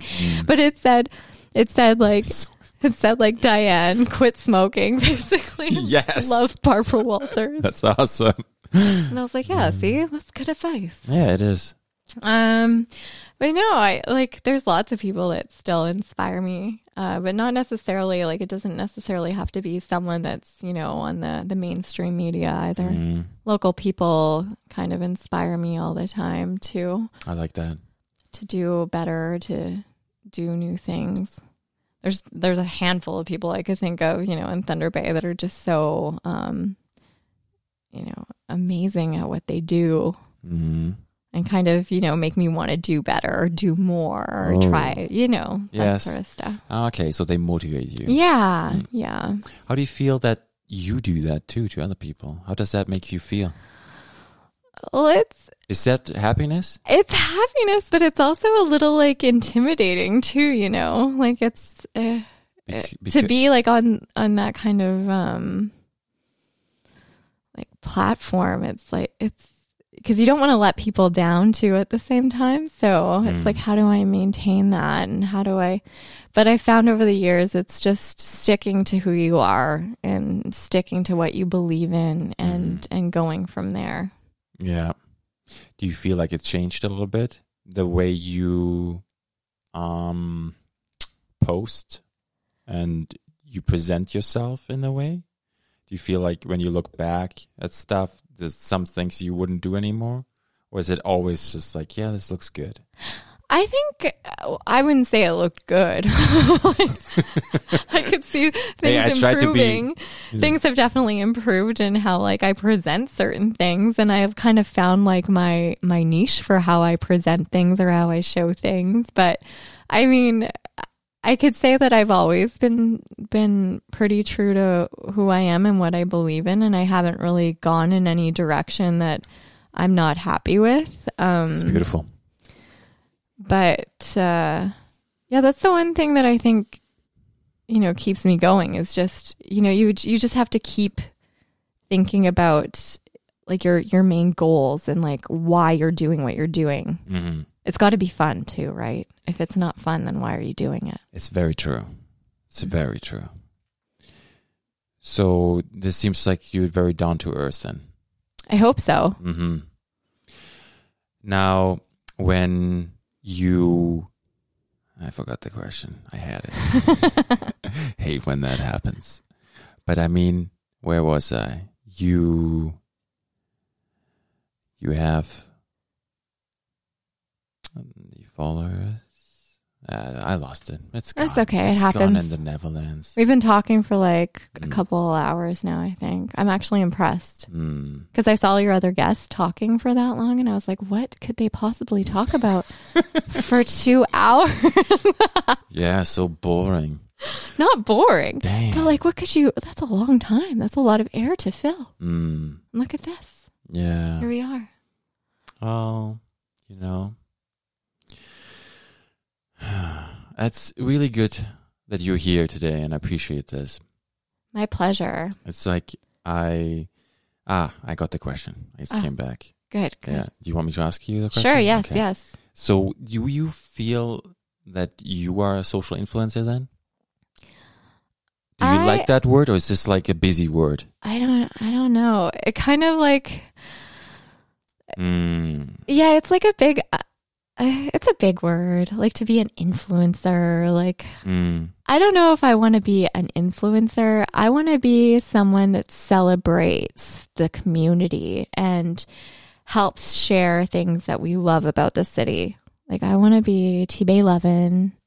I want people to use like bayawesome as a verb. I want, that's like what I want to be known for. It's not so much like an influencer, but someone that I just want to share things that I love about the city. I like that. Right? Yes. That's why it's so good. When people say sometimes like, oh, like they'll refer to me as an influencer, I kind of like, it's almost like makes me kind of shrink into a shell. It's like, really? It's kind of funny. So you don't like that? I don't know if I like it or I don't like it. It just seems like it's a title that I don't necessarily like think of myself as, I guess. So what does it stand for then for you? Like social influencer, why would you say no? It's not necessarily me saying no. It's just like maybe me almost thinking like, oh, I can't believe that people actually think of me that way. You know? Really? Yeah. Like that's what I would say. Okay. Because when I look at certain influencers online, it's like they have, you know, you have a big voice and you're actually influencing people to do certain things. So I guess in a sense, I do share things that I love for Thunder Bay, and people maybe do end up buying them, or they do end up taking on certain adventures. Yes. But for me to actually put myself in that category, I guess I kind of, it's like I shrink into a shell, and I like don't want that title necessarily. Okay. Yeah. I'll leave it like that. Yeah. Okay. I like that. I think it's good. I think we're good. You're good. I'm good. Awesome. Bayawesome. Thanks for having me. Amanda, I really want to thank you for the opportunity to have the eye and the voice to hear the words you choose in your language, meaning productive. Like that's I want to highlight that, and everything else you said is amazing too, but like this really stood out to me, where you drew that line to, hey, I'm not busy, I'm being productive. And then as well as all the spin you do on the community with the positive. And finding the solutions, right? Finding solutions, yes. Yeah, that was the other one. But it didn't stick out to me personally as much. I liked where I felt really close to and connected was when you said what's solutions, right? Solutions? I'm done. Oh boy. I appreciate you being here, Amanda. And I appreciate you being here too in Thunder Bay. Hey, thanks. It's wonderful. And it's really nice to actually see you taking the time to connect with so many people in the city and like share their stories and meet with them too. It's awesome to give them the platform to kind of speak to a different audience. And it's a nice way for you to learn about the city too, I think, wouldn't it be? It is. Yeah. Yeah. For me, I find it's very similar to you, where I think about life. Life is, I'm here now, but life is not, for me, life is about connecting with other people to see what their life is, what they do, and to have friendship, exchange of information, energy, whatever. But I think that's really where I see this podcast is like, this is it. People that get to know you a little bit better. Because yes, you are on social media like this, but you share the things you want to share here, and that's where I see the value, and that's where I like it, where I want to connect with people. So it's very similar to you, maybe, where you feel that way too. And so what's your favorite thing about Thunder Bay then, if you had to pick like one thing as a newcomer to the city, you know? Well, that would change, but right now it would be the people. The people. Nice. It is.